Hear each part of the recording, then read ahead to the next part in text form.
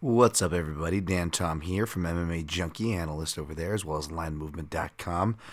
Here on a little vacation edition, a little impromptu intro for the Protect Your Neck podcast. A nice top five coming your way with Heavy Hands' Phil Mackenzie. We did top five unluckiest fighters in MMA, which will be here just in a few minutes. Just wanted to make a couple notes off the top. It'll be short because, even though I've been staying much more busier than, most of my friends and those caring would like, because everybody's been beating me over the head, as they should be, as far as taking time off. But of course, I've actually stayed very busy. Not a lot MMA-wise, although stuff regarding the job has been getting done, the business, all that fun stuff, but just been staying busy with doctor's appointments, vets, all that fun stuff that you guys could probably care less about. And I don't blame you. That being said, I am, in the vacation mode where I'm a bit I only had one bourbon, but man, I am feeling it. So less talking the better right now. Before I start talking too much. But yeah, I did promise that I would at least give some ingest picks before we get going here, and yeah, just like I said, I was on Glover, although I warned that I did not do any major tape study, which I didn't do, and I didn't do this week either or anything. But that was a nice cash, man. That was a nice cash last week. Hopefully y'all cashed on the Garage Weight Champion, as the MMA analysis calls them. The shout outs to those guys there. That was definitely a nice cash for last week. Nothing I'm too confident on this week, I'm looking at guys like Morono. I'm looking at guys like Marquez. Of course, there's a lot of bias for me in Marquez, as you guys know, so don't follow me off any cliffs there. And as far as the main event, which is no longer Islam Makhachev, it is RDA who gets some mention in this episode, oddly enough, as the man, Paul Felder, stepping in. You guys know I love Paul Felder, and there's some bias there, too. And although I'm still, as of this recording, as Bellator 252 just ended. Still not too late, but no, I'm not going to change my pick. I ended up picking RDA. As far as staff picks go, of course, my heart is going to be with Felder, especially, that Felder's going to be cornered by my guy, Eric Nixick, who, you want to talk about strategy and good corner work. He's in really good hands. Of course, Duke Rufus will join the night of, which I'm sure will be great for Paul to have Duke in there the night of as well. But make no mistake about it, even on short notice, there's going to be some good strategy at play with a guy like Eric Nixick in the mix. And Paul Felder not exactly coming off the couch with the triathlon, so should be interesting. Even though, again, I did pick RDA officially, and I'm beating myself up already for it. Because I, probably one of those overcorrecting the steering wheel the other way, which we'll also mention that tendency for us humans to do. Perhaps I'm trying to overly show my non-bias here, but yeah, make no mistake about it. I don't mind being wrong. I wouldn't mind being wrong, as my heart is going to be with Felda, the Irish Dragon. Good luck on whatever your picks and plays are. Some of you have been still hitting me up even though I'm on vacation, but it's okay because y'all have been longtime listeners, as well as supporters of this podcast, people who have coincidentally, also, donated to the PayPal for this free programming, which I, don't worry, folks, intend to keep free, but boy, is that putting some thoughts in my head, God forbid I become a better businessman, but either way, don't feel bad, of course, if you're a longtime listener or a supporter or any definition in between. Y'all know that my DMs are always open to you guys, betting and non-related, even if you just want to talk as human beings, free of charge. Because honestly, in this reflection time, even though I've been staying busy, not taking as much time off as I like, boy, let me just close it out and try to keep it under 5 by saying, am I grateful for all of you guys? I am very grateful. Boy, Dan's been drinking, hasn't he? I am very grateful, and gonna move forward. Hopefully, do better by you guys. Breaks like this are needed both for reformation and, even though I probably still don't do enough of it, yes, the mental break of not having to break things down. That being said, I miss it. I'm looking forward to it. all the things you guys miss that you've been letting me know, which I appreciate it, even if you haven't. Hopefully you have been. So we're coming back full force, baby. So until then, enjoy this impromptu intro and the top 5 unluckiest fighters with Phil Mackenzie. I've got Dungeon Master's Guide. I've got 12-sided die. I've got Kitty Pryde and Nightcrawler too, waiting there for me. Yes, I do.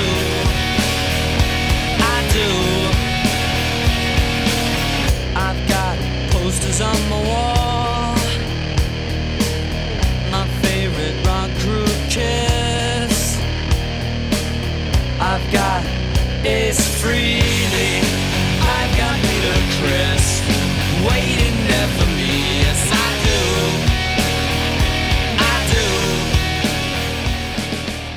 What is up, my friends? This is the Protect Your Neck podcast, and I'm your host, Dan Tom.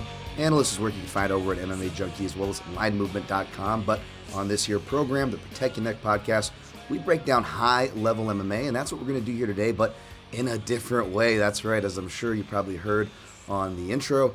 Dan Tom over here is on vacation, but we recorded this kind of in the pre-time of this pandemic time to get you some entertainment to reflect, even though the UFC schedule or the MMA schedule really is not giving us a break to appreciate history.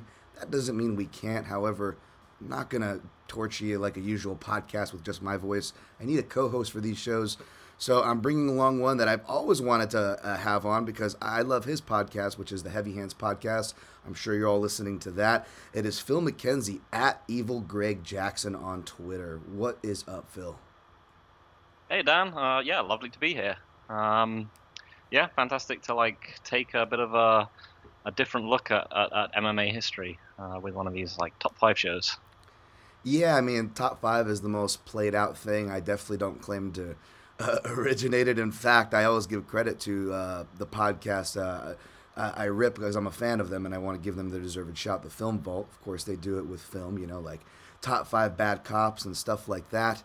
And whatnot. Phil, I know you not just, you appreciate, movies as well as games and pop culture and whatnot. So I said, why not adapt this to our own little weird world of MMA? And that's what I'm attempting to do here. So I appreciate you humoring the journey and jumping on, man. Yeah, it sounds great. I mean, that's one of the great things about MMA is there's so many different lenses you can look at it through. I think a lot of people get fixated on the idea of who's the best, number 1, number 2, number 3, and so on. We've seen that kind of talk popping up again with Anderson Silva's recent retirement. But it's nice to take a weirder look at what the top 5s could be. You were saying before we started recording, you had Connor on to do the top 5 hook knockouts in the UFC, and yeah, I really like it as a concept. Yeah, and that's the thing. It's this is your top 5. It's not the top 5, right? And there is a distinction which not everybody makes. And even though I'm going to venture a wild guess, Phil, you're kind of like me, and you could really care less about dying on any hills for pound or all-time great talk. But very true. Right? But one of the things that does upset me, kind of circling back to this theme, is that regardless of what anyone's argument or what the topic is being discussed, it just upsets me that history, amongst many things, aren't taken into account. It's just very rigid for what is a really super broad and subjective thing to even attempt to talk about in the first place. So no hard rules here, folks.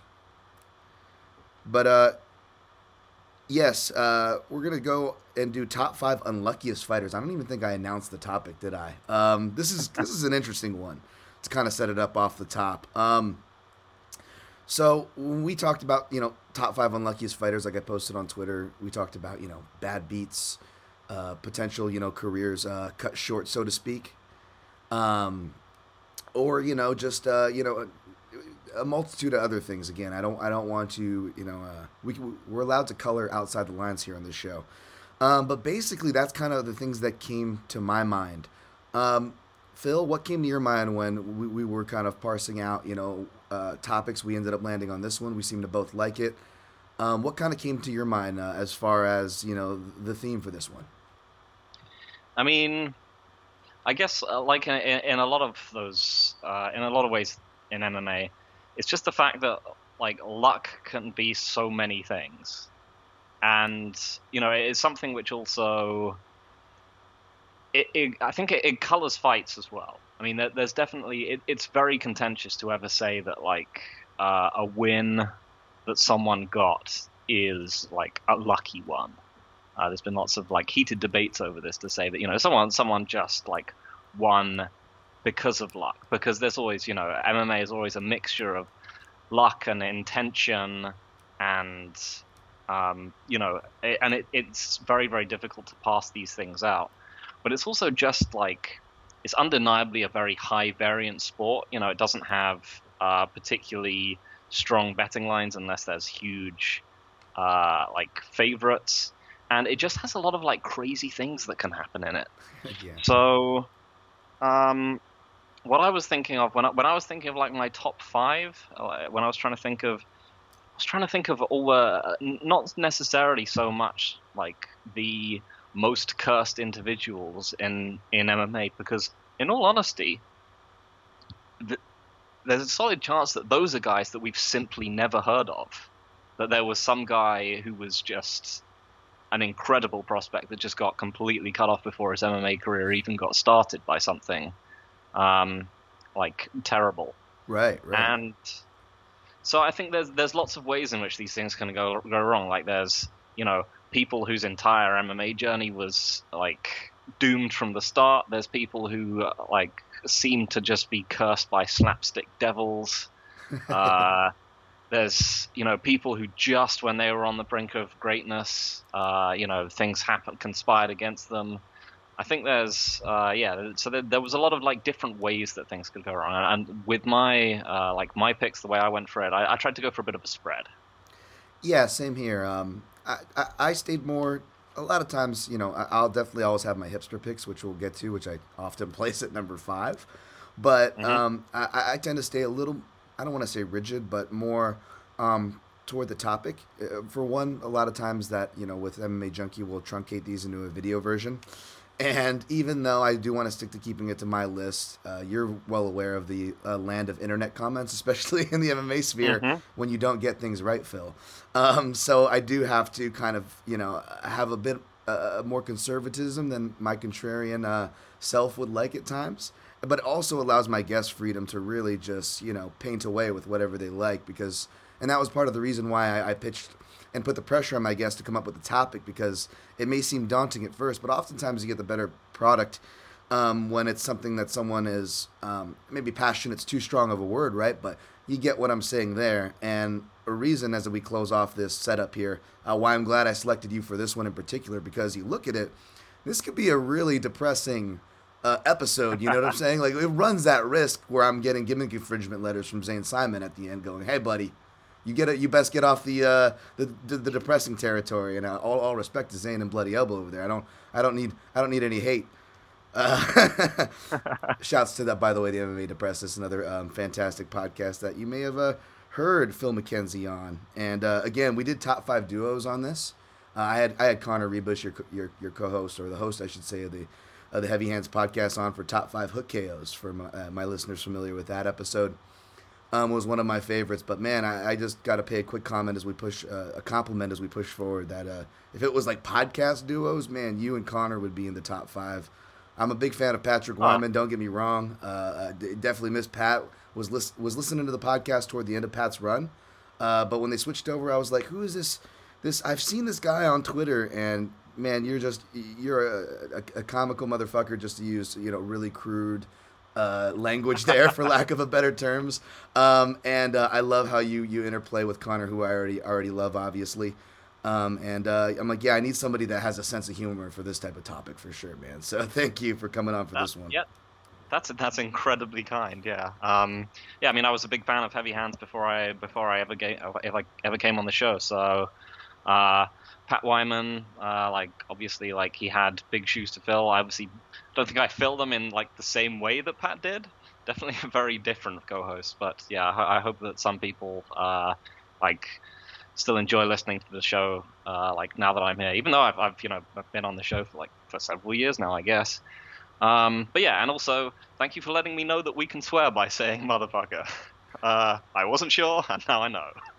Oh, this podcast, yeah, this is. I tend to really color outside the lines with inappropriateness, language, and all the above. So believe me, I've subjected my listeners to worse.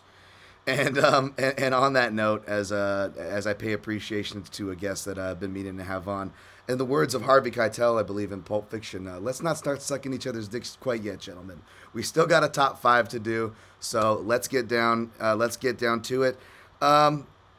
Phil, I guess kind of like we talked before. I'll take the lead just to kind of get the flow going, but we will do a Chinese fire drill at some point in time and end up inadvertently or on purposely or not, I should say, switching up order. Does that sound cool with you?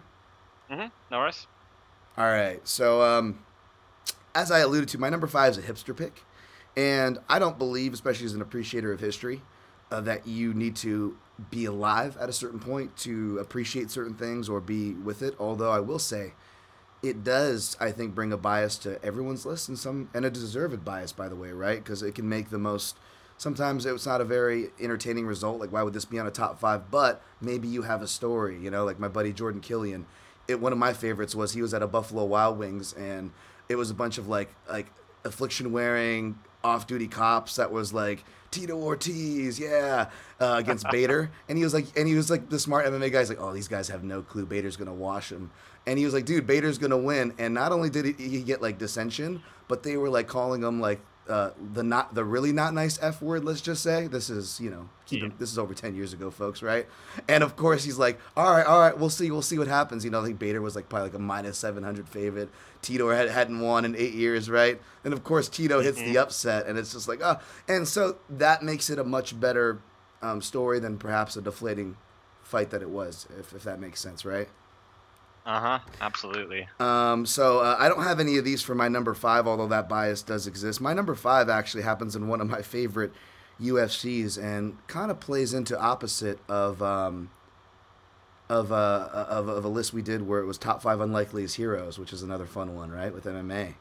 But opposite of unlikely heroes, again, is what we're covering, the unlucky guy, right? And Canada may have some appearances on both our lists, folks, but it starts at UFC 3 with what could have been the first Canadian champion, UFC champion, first Canadian tournament champion, and that is Harold Howard at UFC 3. Are you familiar with this gentleman, Phil? Yep. That's right. He, of course, for people, I think the more recognizable thing, especially in the GIF age of the internet, is the, they have a saying where where we come from. If you're coming on, then come on, I believe is what he said. Forgive me if I just butchered it.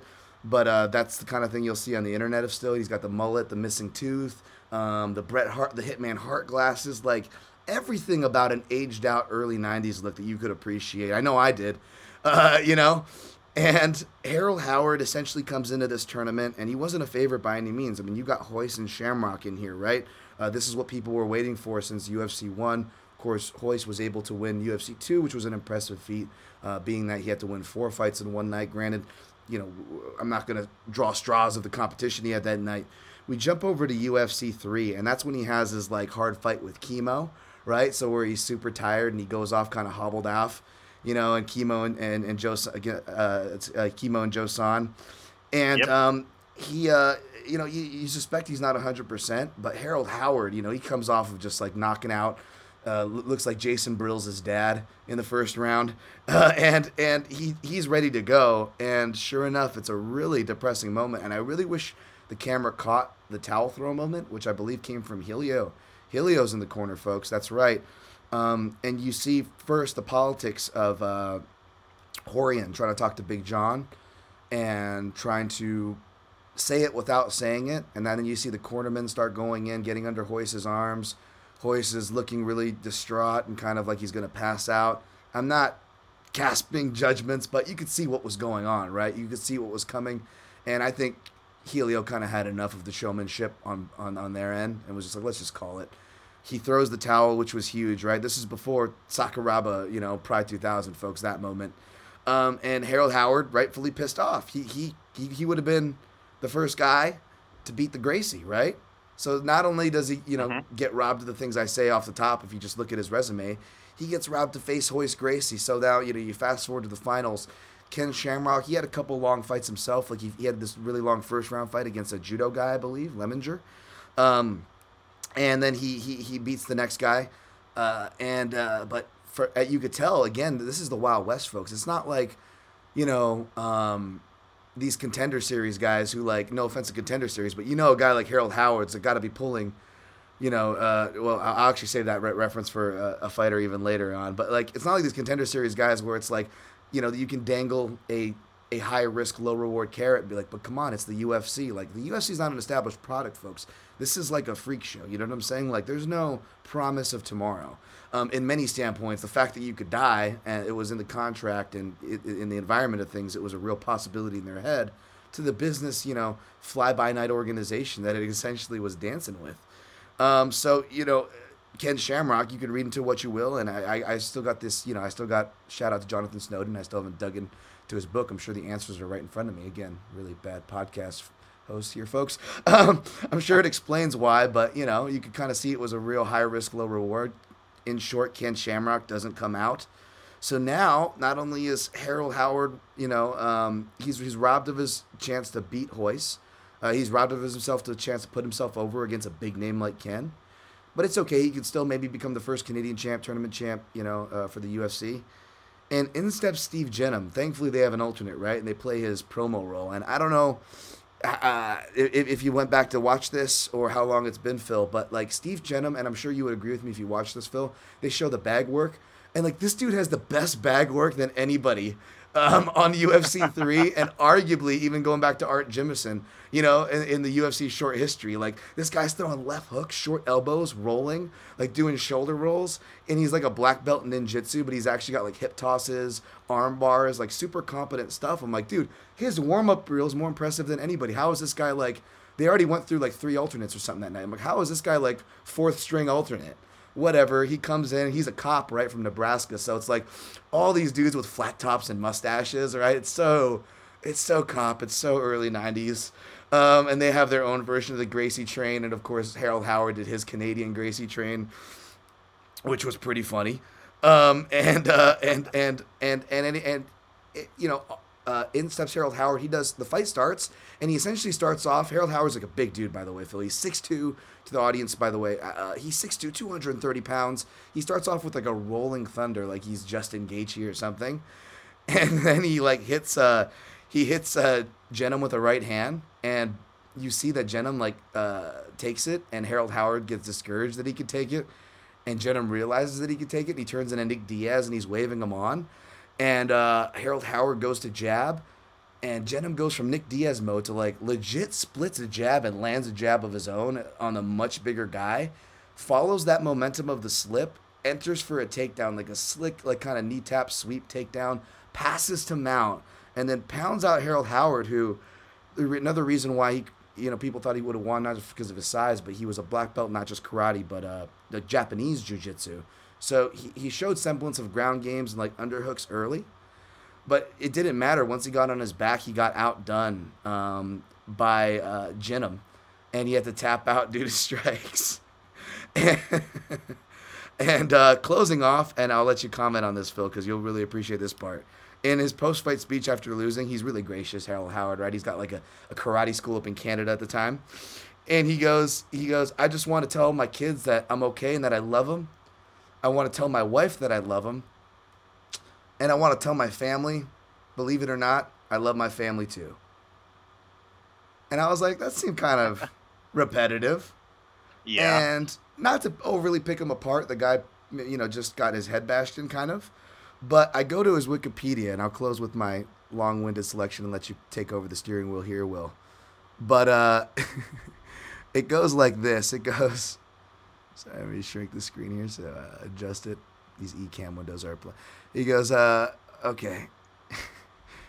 Harold Howard, on December 22nd, 2009, Harold Howard was charged with 2 counts of attempted murder, 2 counts of an assault with a weapon, attempted breaking and entering, failure to remain, Flight from police. So this sounds like really Rambo right here, but okay, I'm going to read on. Dangerous operation of a motor vehicle, mischief, and 2 counts of breach of reconnaissance after being captured by police, which kind of sounds like he had to smuggle something somewhere. Ew. The events leading to said arrests include attacking his sister and nephew with a hammer. I mean, the guy, first off, starts off his career by impersonating the Gracies with the Gracie train, and then he ends it by impersonating Old Boy. Okay. Attempting to force his way into an estranged wife's home, and finally, crashing his car into the Fallsview River Casino. In the end, Wow. Harold was sentenced to just shy of 5 years in prison. Phil? Okay, this man is not sounding so much as unlucky as But he is just a tornado of criminality. listen. Before then, he had his own karate schools. Was pretty successful up in Canada. After he didn't fight much, he ends up closing his MMA record, I believe, at 1-3. Right. He at least won one UFC fight, which is Paige though note that for a later selection. Okay. But again, I'm not defending the guy, Phil. But as they say in comic books, or I dare say quote comic books, or dare quote a movie like Unbreakable, the bad guy's pretty sympathetic if you just look at the cards that maybe he was dealt, and maybe one. I'm not saying I'm justifying. I'm not saying I'm even arguing. But let's just play devil's advocate for a second here. Let's say he's able to get like a Hoist Gracie scalp, right, or a Ken Shamrock scalp, and if he was able to hypothetically get one of the scalps, he was winning that tournament, right? Steve Jenham's not seeing the light of day, so we've seen what a UFC title can do. I mean, look what Boss Rutan was able to do off of unfairly winning a title off of his back as his best win. And I'm not shitting on Boss, but let's be honest here. Look at the mileage he got out of that pre-internet, pre-big broadcast day, right? It wasn't impossible. And in Canada, I don't think he had a lot of competition. He had a lot of years before GSP came along, right? In those years, he was having, according to his wiki, work roofing jobs because he wasn't fighting anymore. The karate schools were taking a dive because MMA went into prominence, and he didn't have that title to dangle. I'm just saying, it could have, if things would have gone his way, maybe the hammer and the nephew thing wouldn't have happened. I don't know. Yeah, I mean, when you were mentioning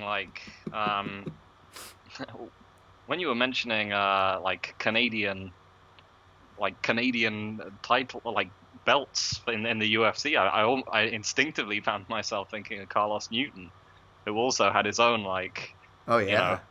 brush with greatness, where he was pretty fortunate that, I think, as Sonnen put it, they woke Hughes up and gave him the championship. But yeah, I guess from the sheer amount of crimes that happened after later on in his life, I guess it was just the unluckiest thing was really that they matched him up with a cop. That's just his natural predator. Yeah, it's funny, in the promo package, Steve Jenham goes, "I'm Steve Jenham, and I'm here to bust Harold Howard." So yeah, very, very, and again because prophetic.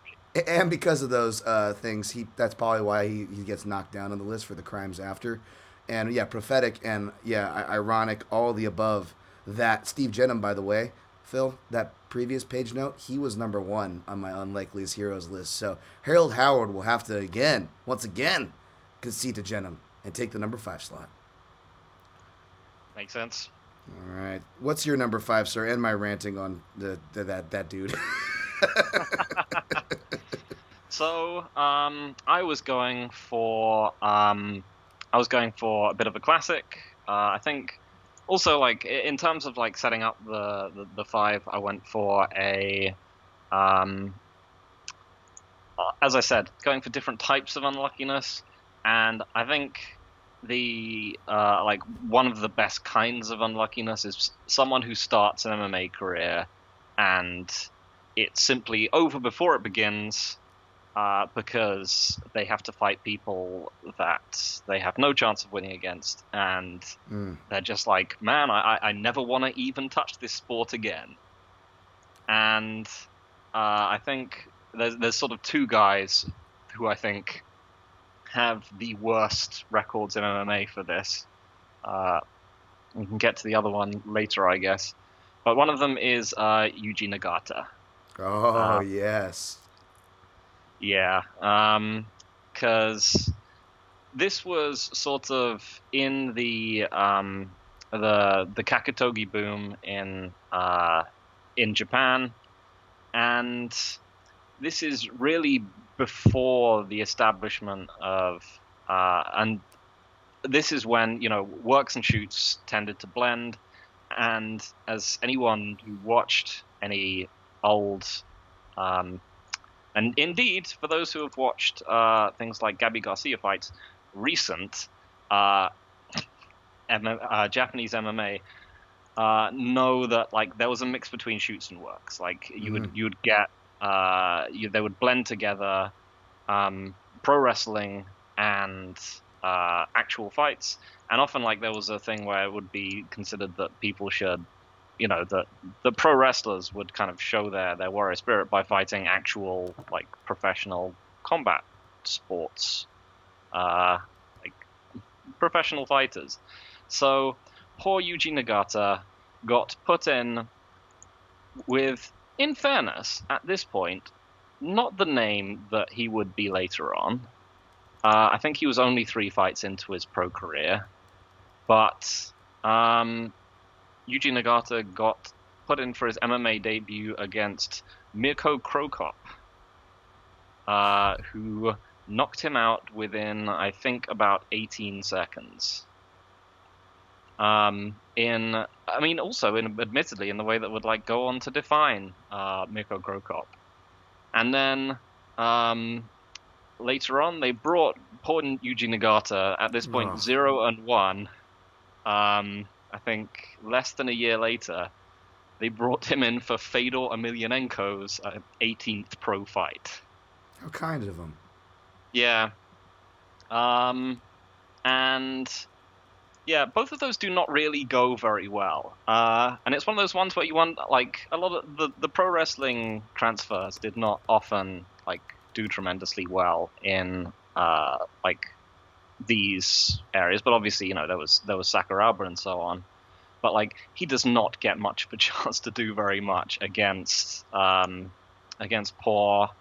Krokop and Fedor Emelianenko. I mean, I think Fedor finished him off in about a minute with ground and pound, and yeah, Mirko Krokop was just the old left leg cemetery. And yeah, I think there's few people where you look at them and you just thought you never even got a chance to try MMA, like in the way that regular people do. You never just got to fight regular people. You just had to fight these two guys, and you decided that was it. And also that I don't think he particularly wanted to fight either of them either. I think this was one of these fights where he was like heavily like pressured into taking the bout. Oh yeah, totally. Yeah, especially the second time. Yeah, well, yeah, the politics and stuff, in those days alone.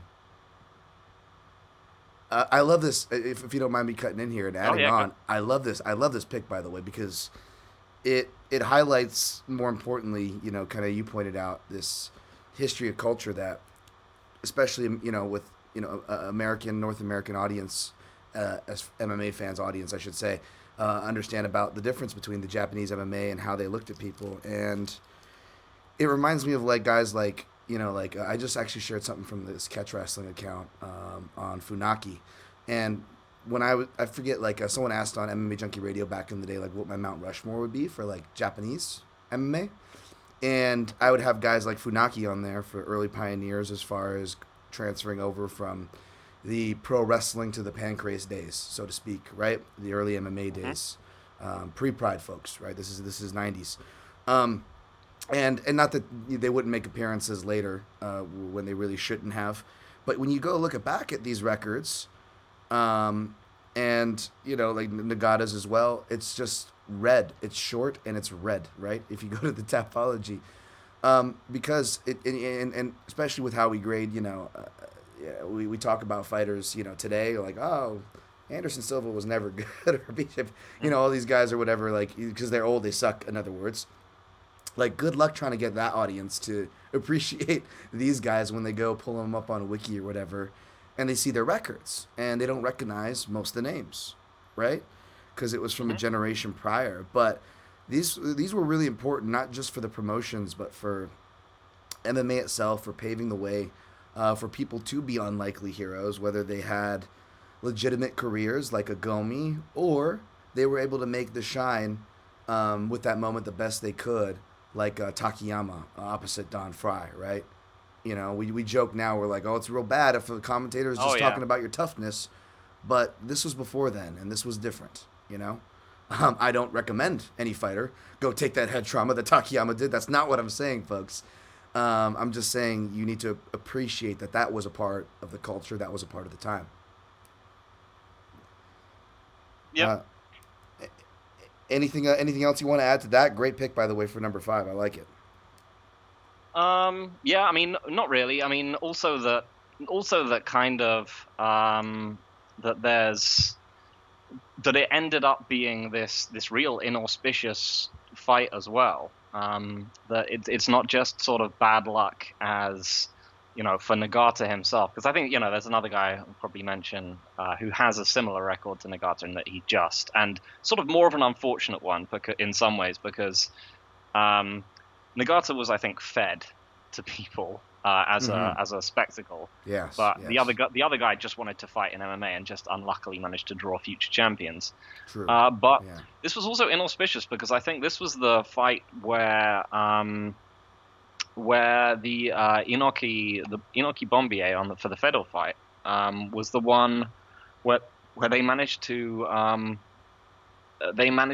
pull Fedor away from Pride, and this is essentially this became the start of the fall of Pride, because there suddenly people started coming out with allegations that people had been using Yakuza to pressure people not to pull Fedor away from Pride, and then it affected the broadcasting company.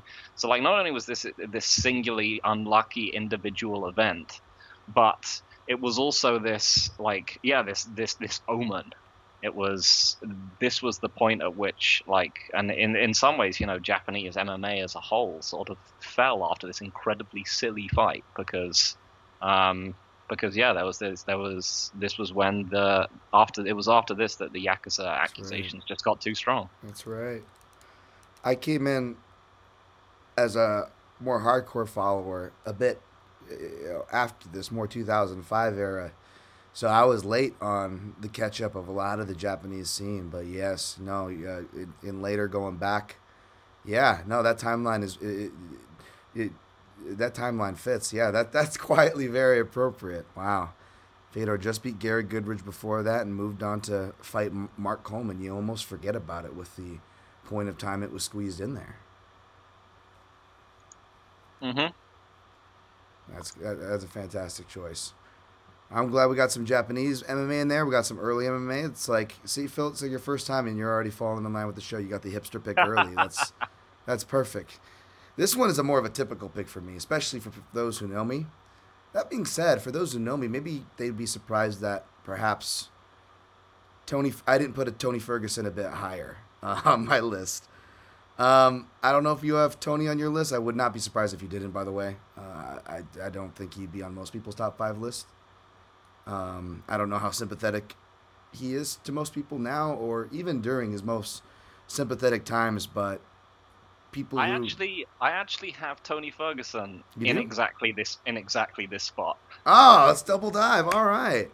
Wow, so obviously you do have some sympathy for Mr. Ferguson, I take it. I do indeed, yeah. Set it up. So he wasn't actually someone who I was considering at the beginning, because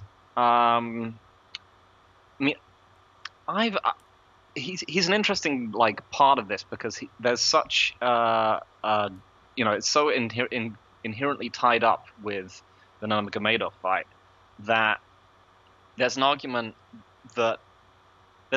nowadays that, especially now that Nurmagomedov retired looking undefeatable, that Ferguson was lucky to never fight Khabib because, because he just would have lost. And I've been someone that's been picked against Khabib a lot, and I think there's a solid chance that I would have picked against him incorrectly if he'd fought Ferguson. In fact, I think I might have done if we'd gotten through to in the ones where these fights got far enough to actually get for us to be actually writing previews for them. I think we've both been in this kind of situation. Yeah, totally. But in retrospect, I think that's probably that was probably a pretty bad call, and I've at least taken the one of the metrics that don't bet anyone who struggled against Danny Castillo to beat Khabib Nurmagomedov. I think that's became one of my rules of thumb after the Poirier fight. But even then, taking that into account, maybe he just wouldn't have beaten him anyway, all that kind of stuff. It was taking a brief look back at everything that happened in that 5-fight cursed run, where they tried to put those fights together. That was really what kind of solidified it for me for Ferguson. It was the sheer amount of ways that the gods were just so determined that this fight would not go forward. And it was the way that, I think, the Gaethje fight, we've seen that out of Ferguson. I think there's a solid chance that he simply never would have beaten Justin Gaethje. Justin Gaethje is better than him and all this other kind of stuff. But I think there is also just a solid chance that Ferguson burned his prime waiting for Khabib. But yeah, it's just the shotgun level of insanity which I think sort of brought me to the Ferguson pick. Yeah, man. I mean, obviously the whole MMA gods, there's almost no better example of that when you look at Khabib Ferguson. So for that reason alone, it warrants on the list, right? And I'll spare the audience of going through the one by one of that. I think we all get the gist, but you said burning his prime, and that's the perfect words, Phil, because when you look at his entire career, he gets in. He's 36 now, and he's got a lot of miles for a 36, and, the Gaethje fight didn't help and doesn't project him in the brightest light. I get all that, right? But you look at it, he enters the UFC off of Tough in 2011, 9 years ago, so 27 on the show, 28 entering the UFC, entering his prime. He's only a pro for 5, maybe 6 years, only in the middle of his prime at 30 years old at that Danny Castillo fight, where I believe it's a really bad look, but I also believe he makes a big jump and kind of finds his style, so to speak. And he goes on a run that, I still contend he beat guys more impressively, even at the times they fought them, which was kind of the irky part of him not getting credit for the run. Also for the technical part, the fact that he made weight every time, and there were a couple of catch weights for Khabib, right? And so it's and people always didn't bring those up, and that was always, again, for contrarian Dan Tom and the way I'm wired, just irked me, right? And, he fights the guy that, and he's fighting, where that was the complaint about Khabib. Even ardent Khabib supporters were just, especially for a certain stretch, where they couldn't defend it. The guy never fights. I don't know what to say, right? And in said time, he was talking trash and trying to fight guys like Donald Cerrone, who he never fought, but Tony Ferguson did when he had everything to lose, right? And I know that's an older Ferguson, Cerrone, but if you look at it within that context, right, they couldn't put together. I was there covering it, and it was more on Pettis' side, obviously, than Khabib's. Khabib would have fought Pettis. That's not what I'm trying to say, but it didn't happen at UFC 223. So, what does Tony do? He goes and dismantles Pettis at UFC 229, right under Nurmagomedov and McGregor, which kind of to the bad luck and the irony piece. I mean, how about that? We actually got them to show up on the same night. Yeah. And the ironic part for me was, and I totally second you with these things, Phil, as far as I think we've picked against Nurmagomedov for the same ones, except I don't know if you picked against him last one. And it didn't matter. I actually because I can't take credit for picking him. I kind of lost my right to pick against him in my own head. So I can't even like flex for picking him, and not that I would. But um, the funny part is like I second you with that. But and I also, even though I was like, when I broke the fight down from 2016, I was like, oh, Ferguson's the worst matchup for him. And then we would see things, and I would be like, oh, I'm still convinced. I'm still convinced. And we get the jabbing performance, which was kind of weird. You could spin positive and spin negative from that RDA fight, right? That was always a weird sample size. But Kevin Lee again, you could be like, oh, Kevin Lee had these moments of success which look bad, but at the same time, if you understood that Tony's been dismantling guys by playing the long game up until now, and where Kevin was coming in missing weight and not having kind of having suspect gas tank to begin with, so we thought. It kind of made sense. Anyways, not trying to live and die on any of these hills, but the more time went on, Phil, the more I was like, you know what? Even though people aren't giving credit for Tony's advancements, I need to give credit to Khabib's advancements, right? Which he kind of showed and reminded us of in the Gaethje fight, even though most of us kind of figured Gaethje wouldn't have much in the mat wrestling department or jiu-jitsu department, right? But here's the ironic thing. I guess what I'm trying to say, Phil, is that people like me who've been a supporter of saying like Tony is the bad matchup for Khabib, even though I've kind of come off that in recent years, I'm not that confident in that take in recent years. The people that I noticed are confident that Tony has nothing to give are kind of the same people that, whether they picked Gaethje or not, were like, this is going to be a difficult test because Khabib's finally facing a wrestler, which was the right question. Everybody was, which was a right question, but everybody was looking maybe too much at that and not enough at, well, what happens if Gaethje faces a wrestler? I'm not trying to rehash that matchup. The point is, everybody brought up that fact that, oh, what if Khabib faces a guy, an MMA fighter with high level wrestling, and he's a top guy. And if you look back at Tony's career, he's kind of been facing those wrestlers all throughout. I mean, yeah, he didn't look great in that win against Castillo, but he dismantled Trujillo, who had his moments, T-Bow, who's not a traditional wrestler, but I'm not going to, remind people of T-Bow's wrestling ability. And you look at these things, and Michael Johnson, that one loss he had in that whole run, people forget and don't bring up too, like, he got his arm broken early in that first round and fought through it. Yep. And Michael Johnson has his weird ability to get random wins anyways, which would later be kind of flushed out. So, I mean, you really look at it, like, this guy had this crazy, insane run. And back to your words, which you summed it up more than my long-winded ass, he burnt his prime out. Yeah, I mean, I think, because that was the shame about the Nurmagomedov fight, really, is that Ferguson is one of those fighters that whatever had happened, he would have forced a fight.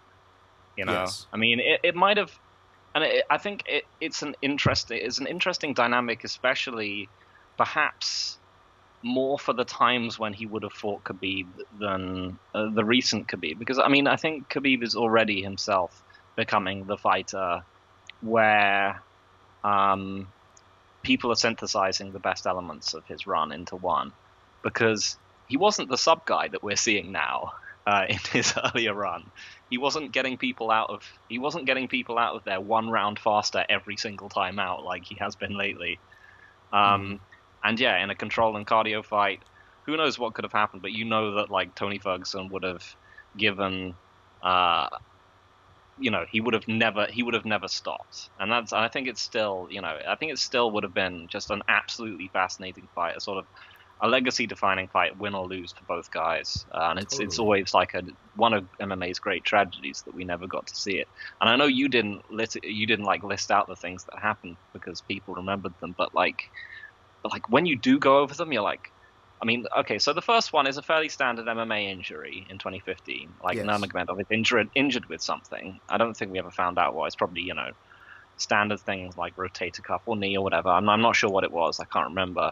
The second one, Ferguson's lung collapses on UFC on Fox 19. Yep. The third time is the infamous tiramisu weight cut at UFC 209 for the interim lightweight championship. The fourth one is the most heartbreaking one, the UFC 223 one, where we were all so convinced it was going to happen. Or at least, no, we weren't. because I remembered like one of my friends was asking me, when it was going to be. He was like, "When's Khabib versus Tony going to happen?" I went like, "Never, probably never." And I remember this was when I was doing like the artwork for our Bloody Elbow previews, and I did the artwork of the two of them facing off with like Tony wrapped in bubble wrap and Khabib with like pillows taped all over him, and it wasn't enough because Ferguson tripped over a cable backstage and snapped his thigh muscle or something. Was it, or was it a it was his fibular collateral ligament in his knee. And I've never even heard of that as a sports injury before. And then obviously the last time was for UFC 249, where they were stopped by a small thing called COVID-19 and the Russian travel ban. And so yeah, just the sheer depth and diversity of the ways in which this fight got screwed over. I had to put Tony in there somewhere. Man, now after all that, I feel like I should have Meyer on this list, but I'm glad we ended up on the same spot, Phil. That was perfect. And yeah, no, you said it great, because that's the thing. Like, it doesn't matter who you would pick. The point was it was an intriguing matchup, because for everybody that was saying Tony would get smashed, they were like, oh, if only someone could fight off their back with Khabib. Oh, if only someone could scramble with Khabib. And I'm like, that's the guy. Not saying he'd win, but that's the guy. And he has won against other legit wrestlers, so let's give it a shot. But the MMA gods said no, Phil. Let's take this for the Chinese fire drill, Phil.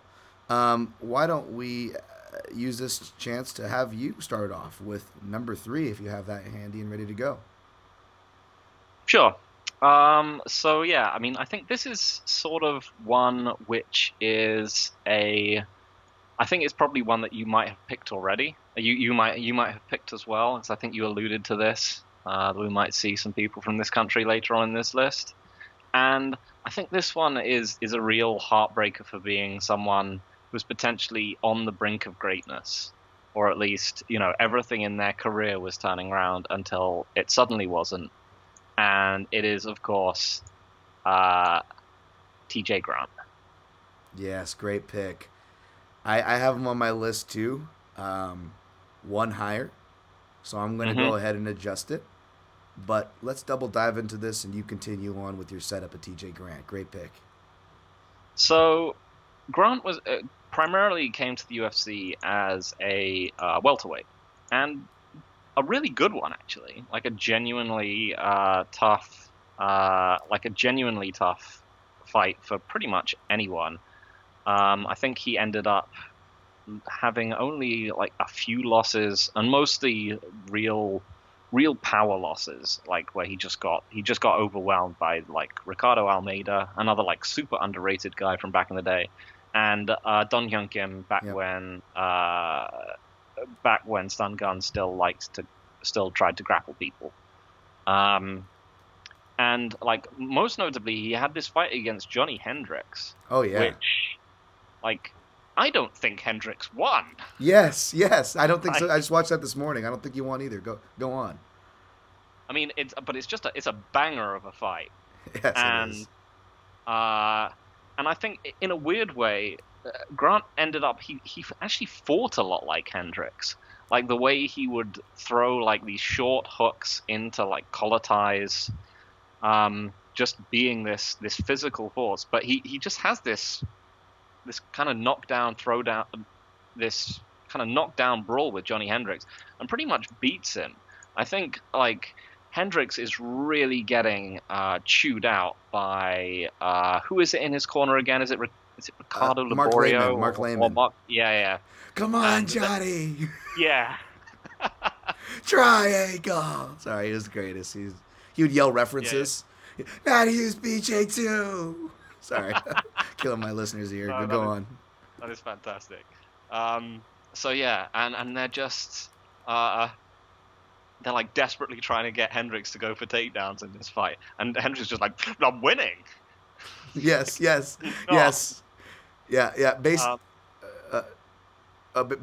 just to add on to that, and I'll let you continue on. But yeah, basically, this is one of those fights where it was interesting because it was like both guys. I don't know how many fights you could say this about, Phil, where both guys hit their technical curve in the same matchup, regardless of who won and who lost. You could point to that fight and we're like, oh, this is where the two grapplers finally started getting comfortable with the art of Muay Thai. You know, when you look at like what they were doing, like Johnny Hendricks, even though he was reliant on his wrestling, right? It was like wrestling with control. TJ Grant would threaten. Johnny Hendricks would get scared, kind of allow the get-ups, and then TJ Grant would hit damage-winning flurries that if you didn't already thought he won rounds 1 or 2, you would have been like, oh, he stole the round, right? But Johnny Hendricks, to his credit, like he's doing things like he's returning kicks. To his credit, like every time he gets kicked, he's returning the kick and in an open stance match, which is pretty impressive for like where he was at and where the sport was at, right? So it was a really interesting matchup in that aspect. And then don't forget that third round, I don't have a problem giving to Hendricks. He actually got enough control to probably win a round even by today's standards. But it's funny because like Hendricks is getting lit up so hard at the end of the first round that he throws like a super blatant shot that we've seen fighters get DQ'd and, you know, have their like careers ruined for, like GDR or Lombard, who granted Lombard's not the cleanest player, but you know what I'm saying? Like, it was a really bad one. Even Hendricks was like, I'm so sorry. And the ref goes, that's a warning. And I'm like, what the heck? And then, like, in the third round, again, it's an open stance matchup. And it's like the most clear inadvertent low blow. And it's like barely a low blow to where it nicks, like, the bottom and the inside thigh and bottom. It was like it was a glance. It was inadvertent. It was the most common foul, right, Phil? In the most common scenario. A low blow in an open stance. What does the ref do? That's a point. He takes a point from TJ Grant. So Grant loses, and it wouldn't have mattered, sadly. Like, Hendricks would have still won 29-28 as opposed to 29-27 on 2 cards. And then there was a 28-28, which is why it's listed as a majority win. But not to cut you off, and just the final on this matchup, what I noticed in going back to watch a lot of these matchups, Phil, and maybe you notice this when you watch older matchups, where you're like, dude, there was a good argument for this guy winning. And remember, like, people saying, you're just sour, you know, your guy lost. But now if you, like, fast forward ahead of time, like, whether it's, like, BJ George 1 or Hendricks TJ Grant, like, how we're now rightfully emphasizing damage, like, no, there were good cases. Those guys actually lost some of those fights. Yeah, I remember going back and looking at it for, like, Hendricks tape study at some point and just being like, what? He didn't win this. Yeah. What's going on?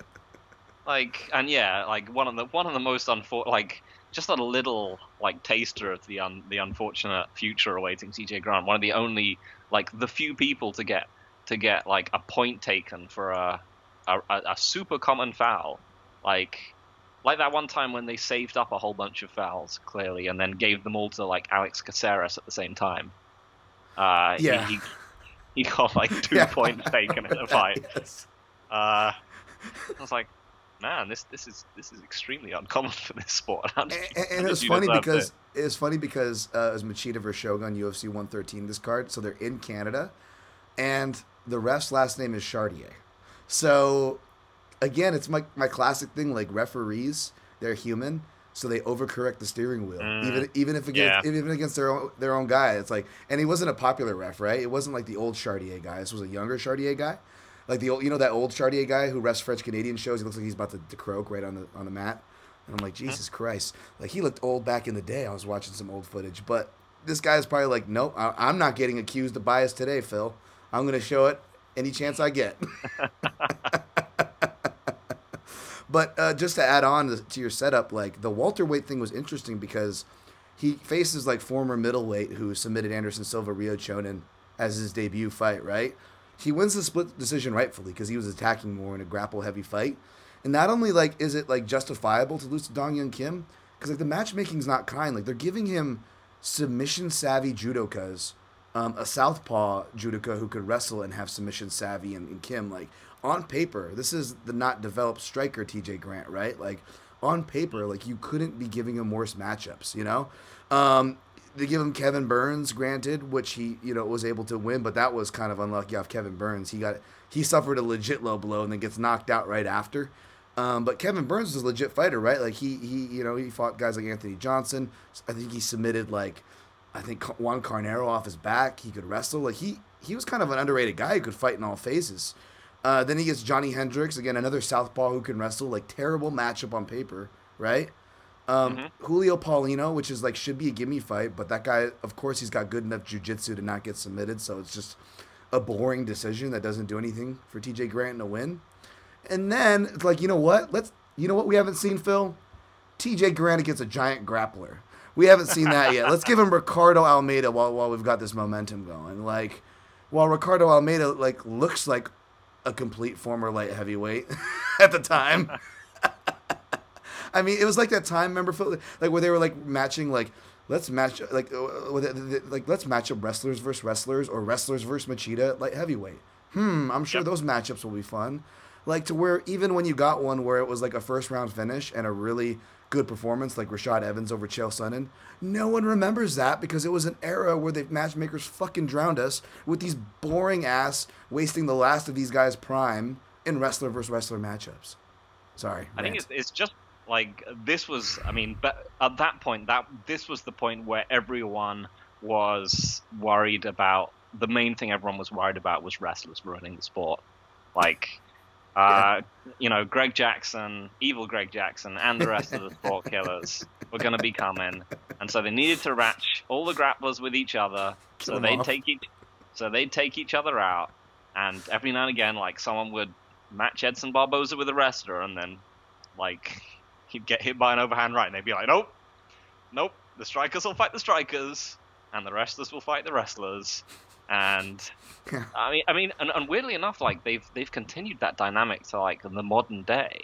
You're only, poor old Gregor Gillespie, who had to go and fight, what's his face, like Kevin Lee. The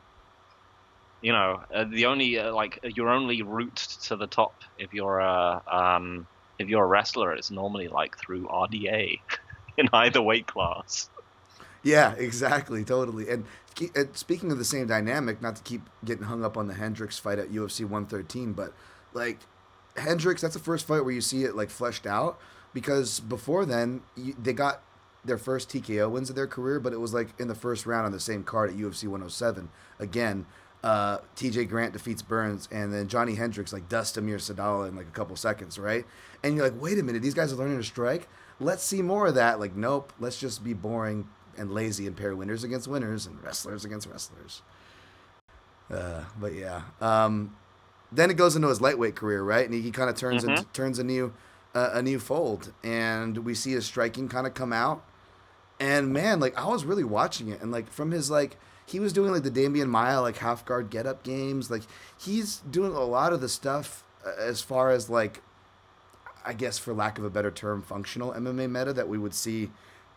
Kind of ushered in from that point of the decade on as we moved out of the aughts and into the, whatever the hell you want to call it between now and then, right? But he was doing a lot of that stuff early, TJ Grant was. And then when we got into the striking, man, like you see early glimpses of it in the Hendricks fight where he goes from the double tie plumb to the elbow.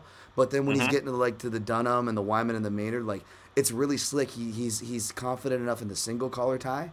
And then he's smart enough to use the wrist control to pin the wrist down and then come over the top with that wicked right elbow. I mean, you just really see the guy put it together in the little phases. And it's this kind of stuff that me and you would nerd out, or people like us, I guess, would nerd out on. But, like, it's definitely getting missed back then, right, Phil?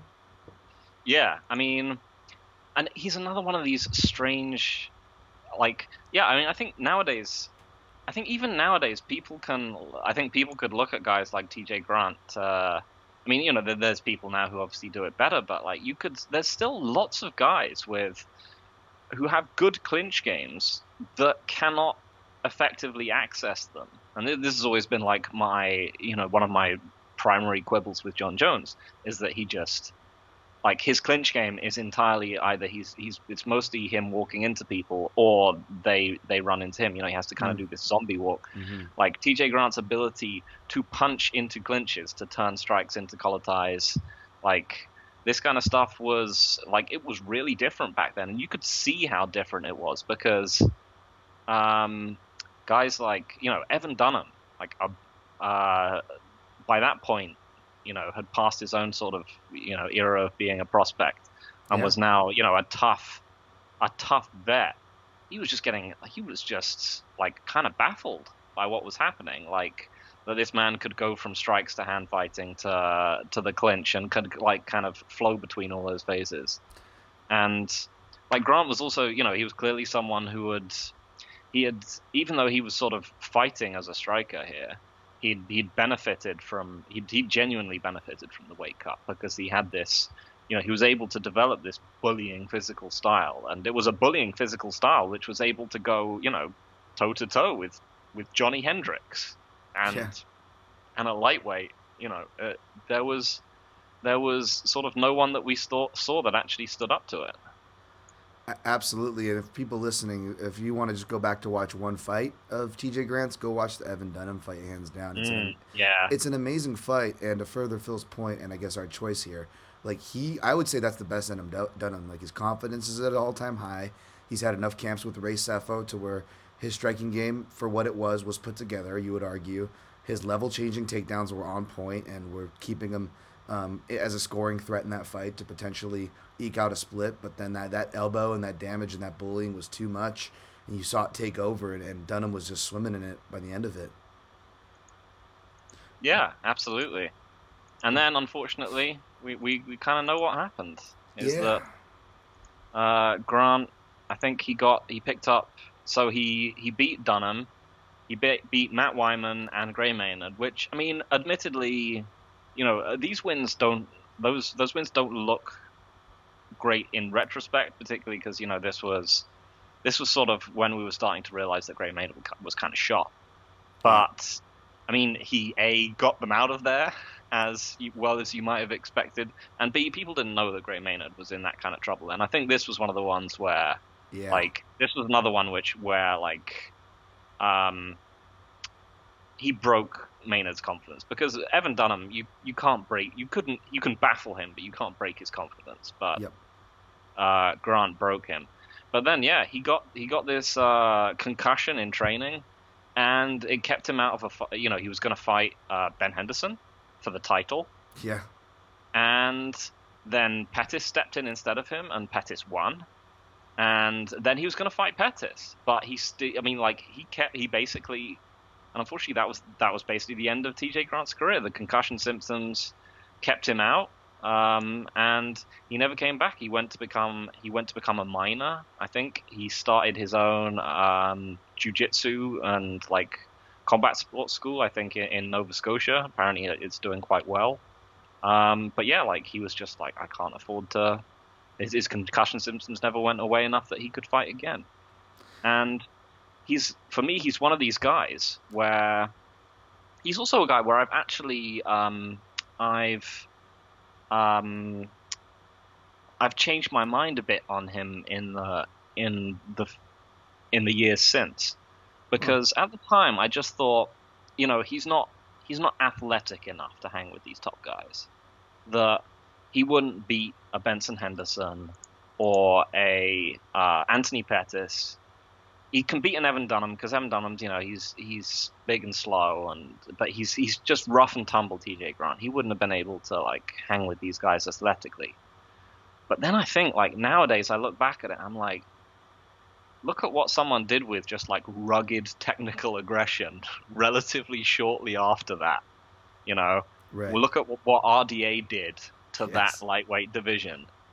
And, maybe that's all TJ Grant needed was his chance. I mean, I think he beat Evan Dunham more clearly than RDA did, for example.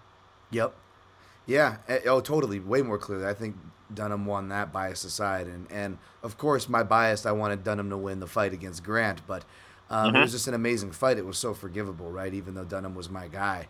And yeah, man, Benson Henderson would have definitely been the toughest matchup from a point perspective. But the funny thing was, what he doesn't get enough credit for, obviously, you're familiar, Phil, is Benson's clinch. He's quietly one of the most busiest, creative, whether you like the style or not, clinch fighters, and he uses it effectively for his style when he needs to. So to see a guy, that would be welcoming him to have his own threats, it's if he would have won, maybe he would have won that RDA parallel. And off pressure alone, I already liked him to beat Pettis back in those days. But going back and looking at it with more refined eyes now, I'm like, oh man, he would have. I could totally see the moment like when RDA hit Pettis in round 1 with that left hand with the speed, the one that he claimed broke his orbital. Like I could have totally seen that same moment happen with TJ Grant Pettis, where he goes, oh my gosh, this guy can strike with me. Yeah, I mean, I think the main thing against Grant in those matchups is that he didn't have the commanded range that RDA did. He didn't have basically the body kick and the low kick to work with. He was mostly just like the occasional teep and the occasional low kick, but he wasn't, he wasn't the classic Cordero style. But even then, again, it's another one of these things where, like Ferguson, you just would have loved to see it. No matter what happened, Grant would have given whoever it was a hell of a fight. And as we move forward to the list, it just, even regardless if those things would have happened or not would have happened, that's the ultimate irony to ultimately circle back one last time to that UFC 113 fight with Johnny Hendricks, is at least he could have said, hey, I got to win over a former champ. Yeah. And, very true. And that kind of ties into my original number 3, which I guess I'll jump into now as my number 2. We'll shift things around. You'll do your number 2 next, if I'm not mistaken. And maybe you'll do your number 2 at the same time, because this is one I got to imagine there's crossover. Just on Tapology alone, this next selection has 12 canceled bouts. Do you probably already know the fighter I'm talking about, Phil? I am pretty sure I do. Go ahead and guess. Drum roll. Ian McCall? You are right, sir. No need. That's right. We winner, chicken dinner. That's right. And then I also have in my notes here, robbed at UFC on FX2. Not by the typical form, by the way, folks. It wasn't like a bad 29-28 or a bad 50-45. I'm not talking about the normal robberies, which I'm not one to use that word for what it's worth, for the most part. I'm talking about like the failure to do basic math or arithmetic type of robbery by the Australian Commission to cap off. And, speaking of bad luck, I mean, you want to talk about wheelhouse of unlucky. Everyone's saying, oh, the UFC should do a tournament. Like, folks, have you ever seen what happens when the UFC does tournaments? There is no champion. Yeah. I mean, remember that fantastic Strikeforce heavyweight tournament that got won by some fat wrestler that no one had heard of? The unkind Black Fedor references that were being thrown around at the time? Yeah, I remember. Jesus Christ, sorry. Everyone knows I got a soft spot for Cormier, but yeah, man, like how about the failed lightweight tournament, right, with Matt Serra and like BJ and Cal Uno and Din Thomas, remember that? Oh yeah, that produced a lot of rewards as well. I mean, it just doesn't work for them, man. And it happened there with Ian McCall, who famously, for folks that don't remember, ended the fight back mounted and playing to the audience as he punched Demetrius Johnson. And even though Brad Pickett, who I like and I'm a fan of, can put a feather in his stylish cap that he likes to wear of holding a win over Demetrius Johnson, it would have paled in comparison to the win that Ian McCall could have pointed to, even if the rest of his career ended up still going as unlucky as it did, right, Phil? Yeah, I mean, so I'm trying to remember what actually were the rules in this tournament, because I'm pretty sure.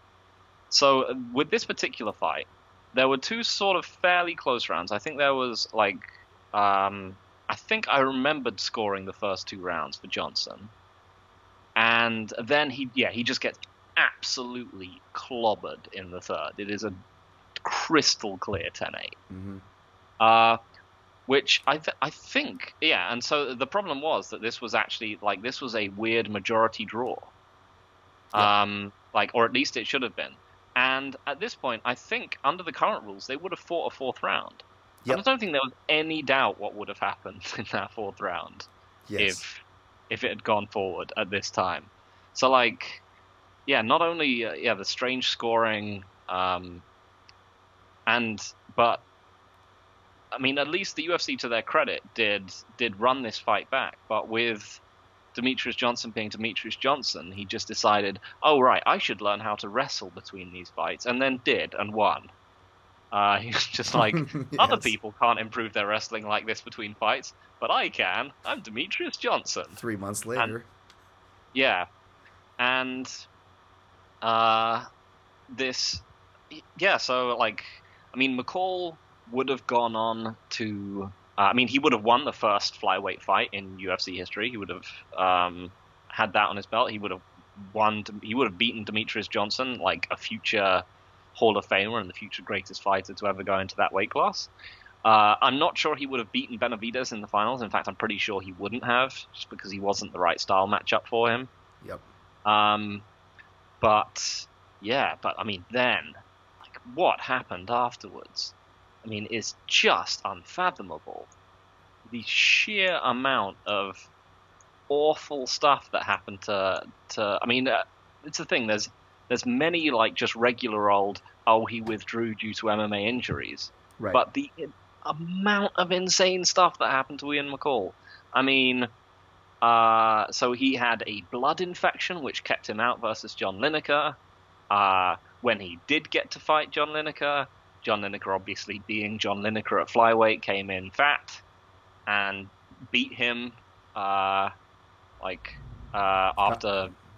coming back on him after losing the early going.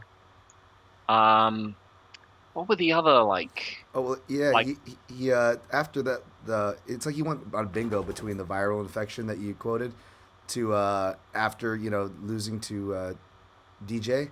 He's supposed to fight John Moraga, but gets like a knee injury. His next injury is a hand injury, which can be reoccurring, problematic in all combat sports. But if a knee injury isn't like bad for a flyweight who needs a lot of footwork, he goes on and tears his groin and his hip when he's supposed to fight Brad Pickett at UFC Fight Night 37. And then his next one, of course, is the one Phil cited, that blood viral infection. Like, was he playing bingo with like what he could get? I mean, yeah. I mean, it wouldn't even be the last thing the last fight he had to pull out of due to illness. Oh no, it steps up after this. Like, yeah. Let me read through. It goes Dustin Ortiz, undisclosed injury. And this one wasn't him; it was the other guy. But like, this falls under bad luck because it's like a guy like Justin Scoggins, weight cut issues, like a stunt puller like Justin Scoggins, right? And then I don't want to step on him too much in case he ends up more on this list, but I'll just leave it at a more sympathetic stunt, not stunt pull. That's an unkind word to use. But a guy who's got his own history, Ray Borg. We'll just leave it at that. Yep. But then even guys who don't have a history, and I still consider this bad luck. Like the next one, it says Neil Seery. Like Neil Seery withdrew like illness. Like Neil Seery looks like he lives off of dirty tea and rocks. And no offense, Phil. I'm not saying that extends to your part of the world.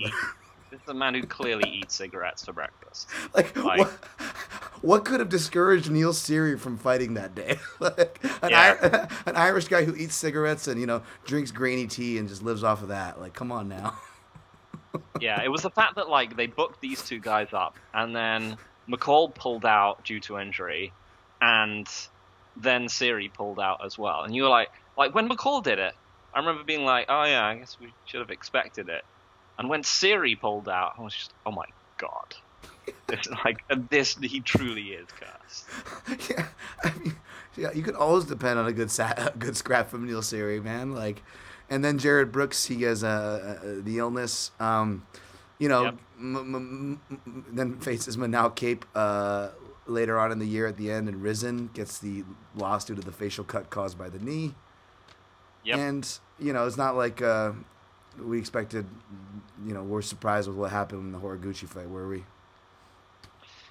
No, not at that point. But it is like it's a real capstone, isn't it? Like it's for both a career and a run.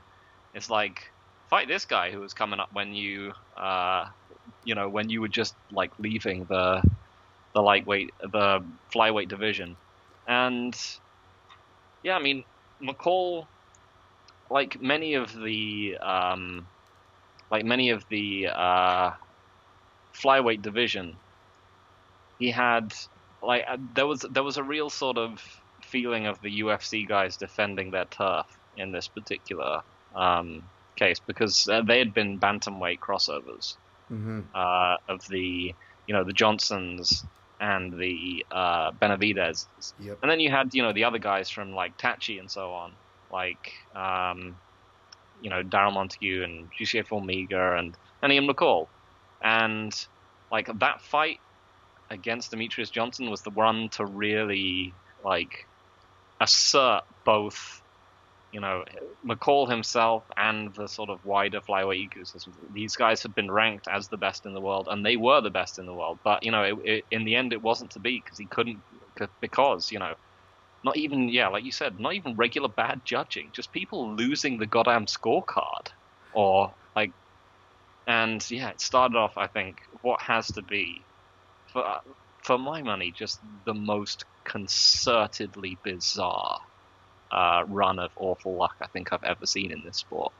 I mean, even before the UFC, he was beating guys like Daryl Montague, Dustin Ortiz, Jussier Formiga. Again, Mm-hmm. but you have to be a hardcore to be watching Tachi Palace to know like how many points this was worth. But when he got more like vocal things, he had to go up to bantamweight to do that, and they gave him guys like Dominic Cruz, no big deal in his prime. Yeah. So yeah, the bad luck there. Did closing the book on Ian McCall? Did he make your list officially, or I forgot? Did you say? I think I actually had him at number 1. Oh, Just shit. because of Okay. that sheer Yeah. volume of insane things that happened to him. Shit, I sunk Like, your battleship. I'm it's not- sorry. That's no worries. I think he's not as sad as I think. I think I probably underrated TJ Grant, because thinking about it now, like I should probably have him higher. So he's not as sad as some of the other ones, but like just the sheer like machine gun volume of just being absolutely convinced that something has cursed this man. Yeah, and I've even never seen anything like it. and even outside the octagon, like, and I don't, everyone goes through this. I get it, but at the same time, I think people need to be reminded that these fighters are human beings, and as much as it sounds like a petty excuse, but like relationship stuff can really affect fighters. I mean, even Rogan, who's been around the game forever, will cite times where he's like, I've seen it. I've seen the things that go on behind the scene, and it translates to you get a crazy relationship. You're not getting the best fights. You're not getting the best preparation. And around this time as well, he went through like some really big, like, some bad dispute or something like that or whatever. And yeah, man, that stuff can, mess you up. And and I'm not going to speculate on to where Ian McCall is or what kind of guy he is. I'm sure he's naturally weird. I'm weird as well. So no hate, no judgment. But yeah, I mean, let's just say, the personal life and the personal things tend to parallel the record in some ways. So yeah, the guy had sounded like he didn't have the greatest luck in a lot of senses. Mm-hmm. Yeah, I mean, I think he had like a pretty wild childhood as well. I mean, not childhood, but like youth. Yeah. And I think famously he was involved in like gangs of like rich kids who used to attack people, I think. So maybe he might not have been the best guy, but whatever karma he sort of picked up in that period of his life, it seems like it was paid back and then some over the course of his UFC career. Yeah, he certainly paid that bill. Well, I'm interested to see who your number 2 was. I'm a bad podcast, so does that mean I should go with my number 1, or should we hear? No, let's save your number 1 for the end. Okay. Because I'm now very curious. Okay, all right. So my number 2, and again, I think in retrospect, I might swap him with TJ Grant just for the sheer like tragedy of TJ Grant. Is James Irvin. Sandman. Yeah, because I feel like I got to get some slapstick in there, as well as like just some tragedy. Yes. Yes. Jeez. And like Irvin managed to like combine these things, unfortunately for him. So I think in general he was a like fun archetype of the sort that we just don't really see nowadays as much, because they're not to be cruel to him, but they're sort of more put out onto the regional scene, and that he was just a fun like banger.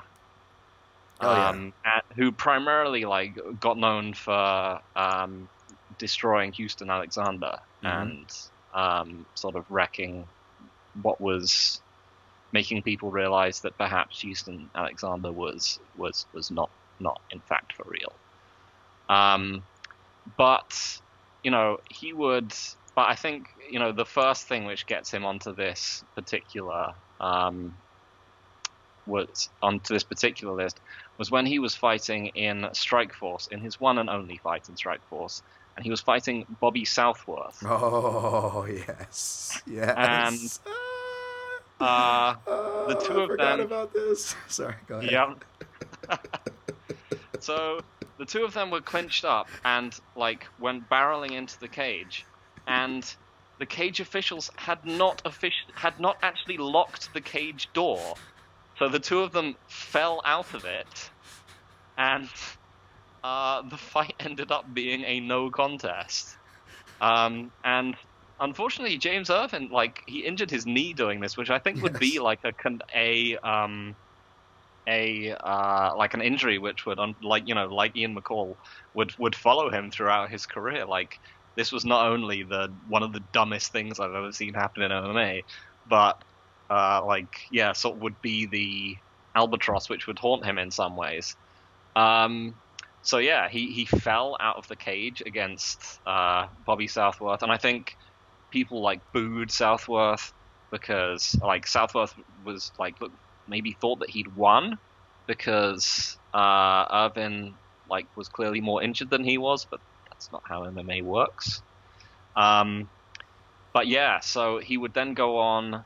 He would fight Thiago Silva, and his knees would explode. Again, sort of indicating that Southworth injury was staying with him. Yep.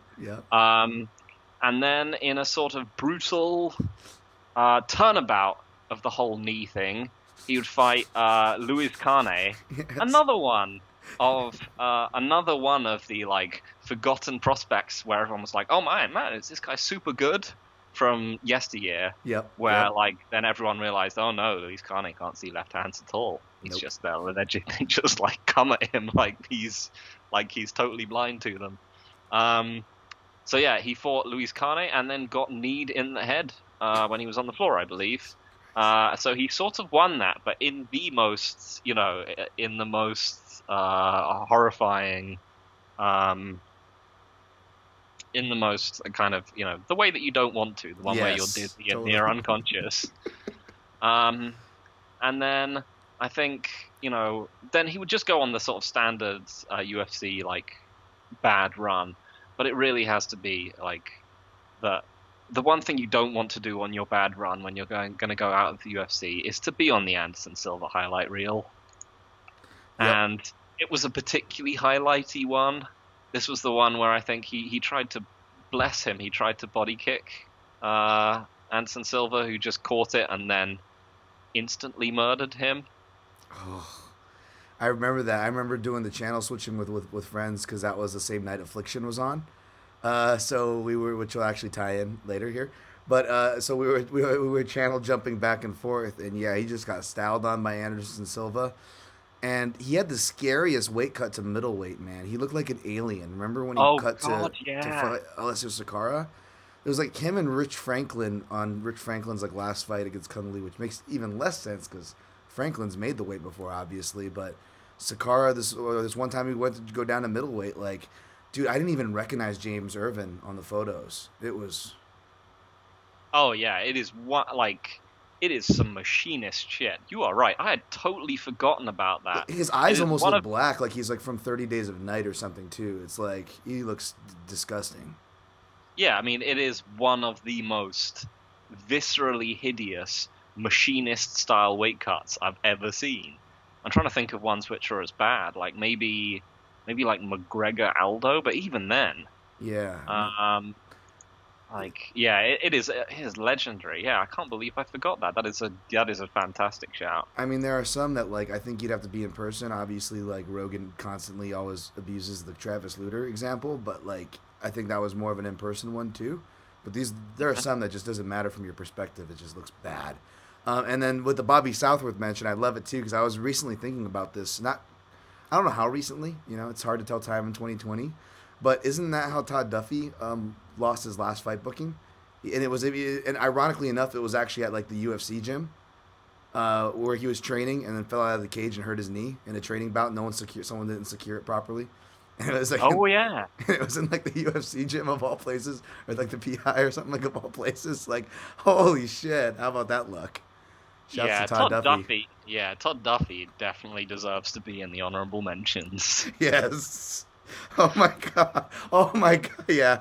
Yeah. I mean, For many many reasons. many reasons. Otherwise, we're giving him a spot here. No, that was a great pick. I wrote you down for James Irvin at number 2. I'm glad he got mentioned because he wasn't on here in my honorable mentions, and he absolutely deserves to be. So, Well, yeah, I mean, it was also that like after that Silver fight, I mean, he also popped painkillers, right? It was like the Ian McCall thing. yeah. He was like I think it was from the Southworth injury. It had been nagging him, and weirdly enough, like it does seem the painkiller addiction was either something that they were better at keeping under the table back then, or just something which was more common back then. If you think of Irvin and Caro, and guys like that. Yeah. Caro, Yeah. Caro, Carlos, obviously yeah. another guy like that. But yeah, so poor James Irvin like gave us a number like, and again like not as tragic as many of the others, but like for the sheer weird physical array of things that he gave us, he got to my number 2. It's hard, right? Because it's like in life, but especially in MMA, so much of this is self-inflicted, right? So you have to parse that out. But that's an absolutely solid choice. Number 1 time, Phil. I teased a little bit with some affliction, and I believe I did another page note, which I'm sure will come up organically as I unveil. But aside from the bias that will be at play with this pick, I also ended up deciding for him on number 1, even though there are some objectively sadder things, like I think you've hinted to with the TJ Grant, and I definitely understand what you're saying, and he initially was going to be my number 1. TJ Grant, of course, was officially my number 2, but the reason why my number 1 beat him out is because he never got a win in the UFC. He has wins in Legacy, Affliction, Bellator, Strikeforce, the IFL, the WEC, Ring of Combat. I mean, that's quite the list. I mean, pretty much everywhere minus the Japanese scene, right? And that is Jay Haran. Super hipster, but again, even Harold Howard, as hipster as Harold Howard was, even Harold Howard's ass has a UFC win, right? Everyone on our list, even James Irvin, as unlucky as he was, even though he had to get kneed in the face to get maybe one of those wins, he has a UFC win.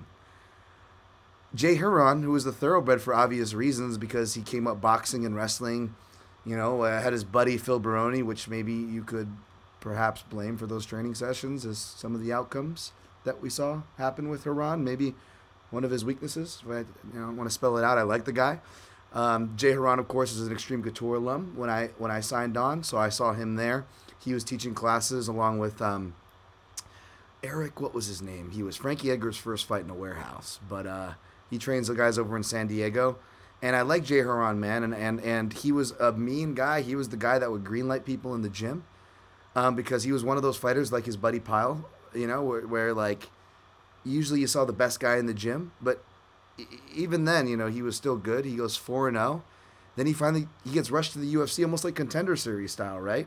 Which that was the previous page note. I mean, how much of a pain in the ass to see these guys getting UFC contracts and wins, all these Contender Series people for the reasons why hardcore fans pull their hair out. Imagine how Jay Haran feels, the road he had to fucking go. And he still didn't get the damn UFC win because they give him a guy named George St. Pierre at UFC Payback for his first fight, right? And he's doing pretty good and then gets this is when George is striking without fear, folks, by the way. This is on George's first climb to the title. And he gets just, kind of caught cold by a GSP. Goes and fights a Hawaii regional. Talk about fighting everywhere, right? Fights Ronald Junn. I mean, for the old school names. Beats Ronald Junn. Gets over to the WEC. Beats Adam Lynn. Beats a guy named Pat Healy in IFC over there. Then he gets to a guy named, Jonathan Goulet. The UFC gives him another shot and gives him Jonathan Goulet. And people are like, wait, Jonathan Goulet, wasn't that the guy who just, got like records set on him, was known for not having a chin, all these things? Yes. But he loses to Jonathan Goulet. And how he loses is so unfortunate because if John Shorley being the ref isn't enough of a bad omen, like, how about that for a name? There's another throwback name. Like, Jay Haran's actually lighting Goulet up and, like, doing really well. He's showing really good wrestling that would translate well to today's standards and be impressive as a welterweight of today. And he's doing it back in 2005, like 15 years ago, folks. This is like a really dated broadcast. There's barely anybody in the Hard Rock, right?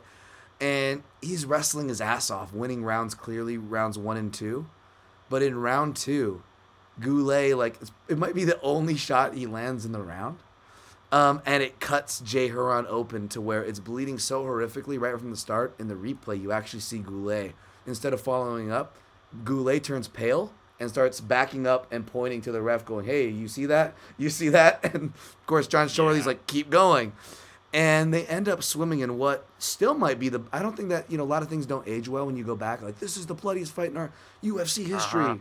Like, well, it's been 15 years, I'm sure. Like, no, this is probably still the bloodiest fight. This canvas still hangs, folks, in one of the warehouse rooms at Extreme Couture Gym, the main room. This very canvas. It just got soaked. These guys were swimming in blood.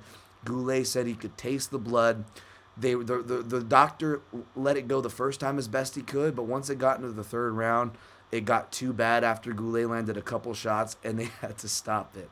And I'm a guy who, I don't know if you can relate to this, Phil, because you seem to have an affinity for the technical guys. Like, the rounds that, regardless of if there's a fighter bias, whether I picked, whether I bet it, it doesn't matter. The most painful way to see a guy lose, so to speak, is when he's winning the majority of the round, being more technical in all phases, but the other guy just does athletic, big move, and wins the round. Yeah. I hate that shit. Even when it's fair, even when it's justfully that the damage should win, I still hate it. You get where I'm saying? You get where I'm coming from there, Phil? Yeah.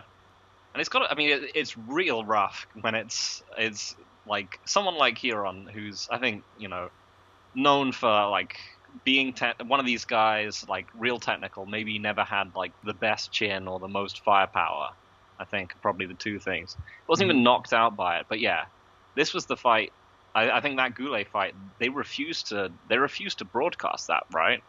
Yeah, I wrote in here blood in Goulet fight, and then I wrote in parentheses advertisers.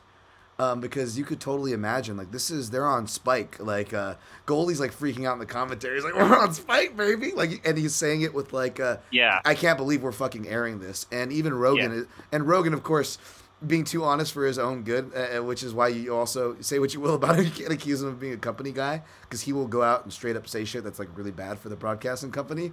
And he was like, this is gross. They need to stop this. For everybody saying that this is a human cage fighting, again, folks, this is 2005. It's not too far from that era. He's like, everybody who's saying this is human cage fighting, all the politicians, all the commissions, they can now point to this fight and use it for firepower. I'm like, Joe, don't give the enemy that much strategy points. Let's, like, you could totally tell, like, I don't know how advanced production was, but they had to have been in his ear doing the Jonah Hill gif, like, oh, cut, come on, Joe, stop. Like, you could see the advertise, and you could, like, see Dana White, like, just thinking, like, doing the math in his head of the advertiser money being lost because this is the first year on Spike, folks, 2005. Like, tough just happened. And they're coming out here and bleeding all over the cage. Yeah, I think they genuinely did pull it from, like, they never rebroadcast that fight until it just got, uploaded to Fight Pass. Yeah, it didn't make the UFC Unleashed in years to come, right? But he goes in this really good run in IFL, only loses to guys like Brad Blackburn or Chris Wilson, who are UFC vets, beats guys like Delson Heleno, right? Beats Jason High round 1, beats Jesse Taylor, puts together like a quiet, and people forgot too, he was one of the guys that was making a quiet argument to fight Nick Diaz. People forgot about that. Yeah. Because he was ending on a nice little 2-fight Strikeforce winning streak, but like a big winning streak overall, including an IFL title that he never lost. So he loses his chance to fight Nick Diaz. It gets sold. I don't know what the negotiation is like. He ends up over in Bellator during their tournament series. The dude, gets a decent draw for what was Bellator had and for what the MMA had at the time. Beats Rick Khan by split. Then he goes on to face Askren, and before Askren gets to the UFC, even including, maybe, I know Alex Shokin obviously gave him a tough fight later in his career and won. But, like, you could always point to that Jay Haran fight. That was one of the toughest fight where you could argue, make an argument he won. Of course, I'm super biased. But, like, Jay Haran, who showed a good left hook early in his career, now he's working with Gil Martinez in his boxing, so he's rolling under his crosses. He's throwing jabs. But what's he doing, Phil? He's fighting technical, he's countering, and he's fighting backwards. We know how MMA judges, even today, with all their knowledge, we know how well they score those fighters, right? Yeah, I remember that one. Because that was the one where, like, and I think Askren is in general, like, he's a bit. Again, I think he's one who's been unfairly maligned. I mean, because of his personality and where he came from and so on, and because of the way that his career ended. But, like, that was a super legit. That was a super legit performance from Huron, and, like, beating guys like Lima and like Hornbuckle and all these other blokes that like Askren went through was not easy, even at the time. Like, Koreshkov is not someone who is traditionally easy to out wrestle. Yeah, like, not only did Huron, like, arguably beat him, but he just held him to Askren was one of these guys where he had just sort of had the Khabib thing of just, he was going to play his game, and Huron forced him to just look like a regular MMA fighter. Yep. And to Askren's credit, and what people don't bring is, like, Huron forced Askren. This was when Askren, like, was still trying to be an MMA fighter, like, before he gave up and was like, I'm just going to stick to wrestling. So in this performance, he actually forced Askren to reach deeper into his bag of tricks, arguably, than he's ever had to in his career as a whole, even till today. And, he goes on, gets a win in Legacy, which now is people know as LFA after it merged with RFA. He gets a third chance in the UFC as I'm closing off this pick finally, folks. But he gets a third chance in the UFC, Phil, in the audience. And it's at a little event called UFC 151. John Jones, when he fought Dan Henderson. You guys remember that?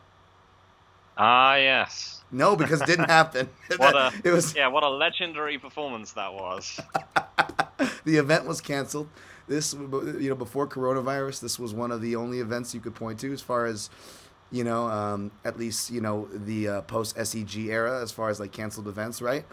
And which was a big deal at the time. Of course, we remember Bones getting a lot of heat, not the most sympathetic character. And it sucked because, robbed Hendo, even though, it would have been an elder abuse, still robbed him of a title shot. But they rebooked the fight, which always plays havoc, right? Because now they rebook it. Now the momentum kind of feels off, right? They rebook it the same year, just like a month later. So the guys have that weird extended camp. But they give him somebody that he already beat in the IFL named Jake Ellenberger. But it was one of those performances again where, and again, you could argue that Huron retired at the right time, because even though this doesn't read as a KO loss, the reason why he lost these close rounds is because even though the archetype, like I said, he did more technical stuff all around, he did more duration-wise, but Ellenberger had the bigger moments, and it sadly didn't take the hardest or the cleanest shots to give the impression of those moments or that Huron was hurt. Turns into kind of a bad third round. That was a clutching round. And all three judges, of course, see it 29-28. And they give him another shot, though, against a guy named Tyron Woodley, making his debut, I believe, at this time. And little did we know that Tyron Woodley was actually going to bounce back from a devastating loss and turn in the best chapter of his striking to in their fourth to become, en route, another champion that Huron would lose to prematurely. And then his career stops there. 0-4 in UFC swings. Yeah, I mean, Now go look at all the Contender Series fighters. Sorry, that's the end of my rant. But yeah, he was like every one of his UFC fights was just like really characterized by just fighting against powerhouses. Like they tried booking him against like then pretty much prime Eric Silva as well, right? Yeah, yep. They were Eric just Silva, like, yeah. let's see how this slightly fragile technician just functions against this athletic brute.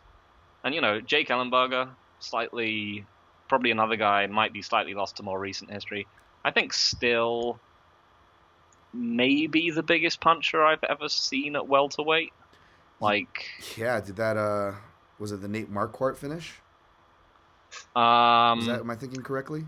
Or am I thinking of Lombard's finish? Yeah, I think that was one of them. But he was just one of those guys who could just hit people, and it didn't look like it was much, and then they just died. And that's the ironic part about this sample size, because to your point, this was the prime Ellenberger for people like going, Yep. What, that guy? But it was weird because he just came off of losing to Campman.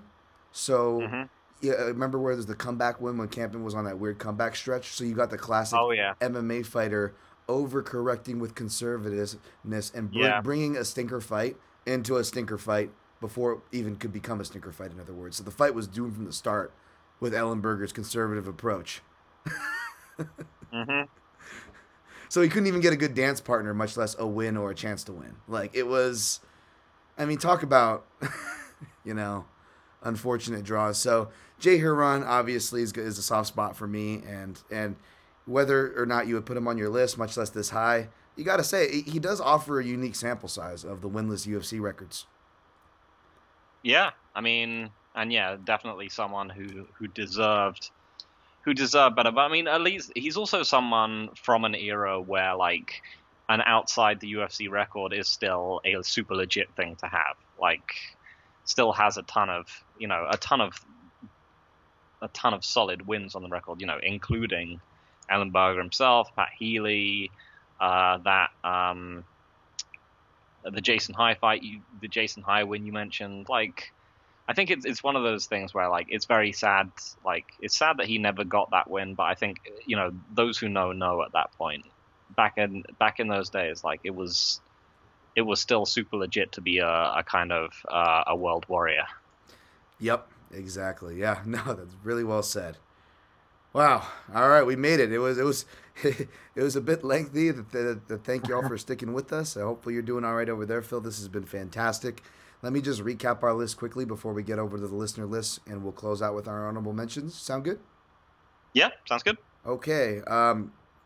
Keith McKenna, at Keith McKenna on Twitter, says, I'm going TJ Grant, coming off the biggest win of his career, in the middle of his prime years, title shot there for him, robbed of that and his career because of concussions. It's a guy who suffers with concussions. Obviously, that was a biased pick for me, which we covered. Thank you, Keith. Let's go down. Andrew Millington, friend of the podcast, at Andrew Millington on Twitter. His number one is Ian McCall. And he says for him, it's a wide gulf after that for me. And I don't really even like the guy. Starting with the Aussie Commission failing basic arithmetic, what follows was a legendary snake bit streak. And I love how he kind of categorizes his number two, Bisping with juicers. Yep. But Bisping, he is number three, Tony Ferguson. Page noting Bisping with his number four, which is Dominic Cruz. I like both guys. Even if it's unpopular to like Dominic Cruz, I do have a soft spot for him, but he's not on here, neither is Bisping. Like, one, they either became or were able to become champions later after the snake bitten history, or were able to both secure prominent broadcasting jobs that most of the fighters would give their left nut for. So I don't consider them that unlucky. And number five, TJ Grant. Honorable mentions, Frank Mir's motorcycle accident and Kane's cardboard skeleton. Any comments on that list from Andrew?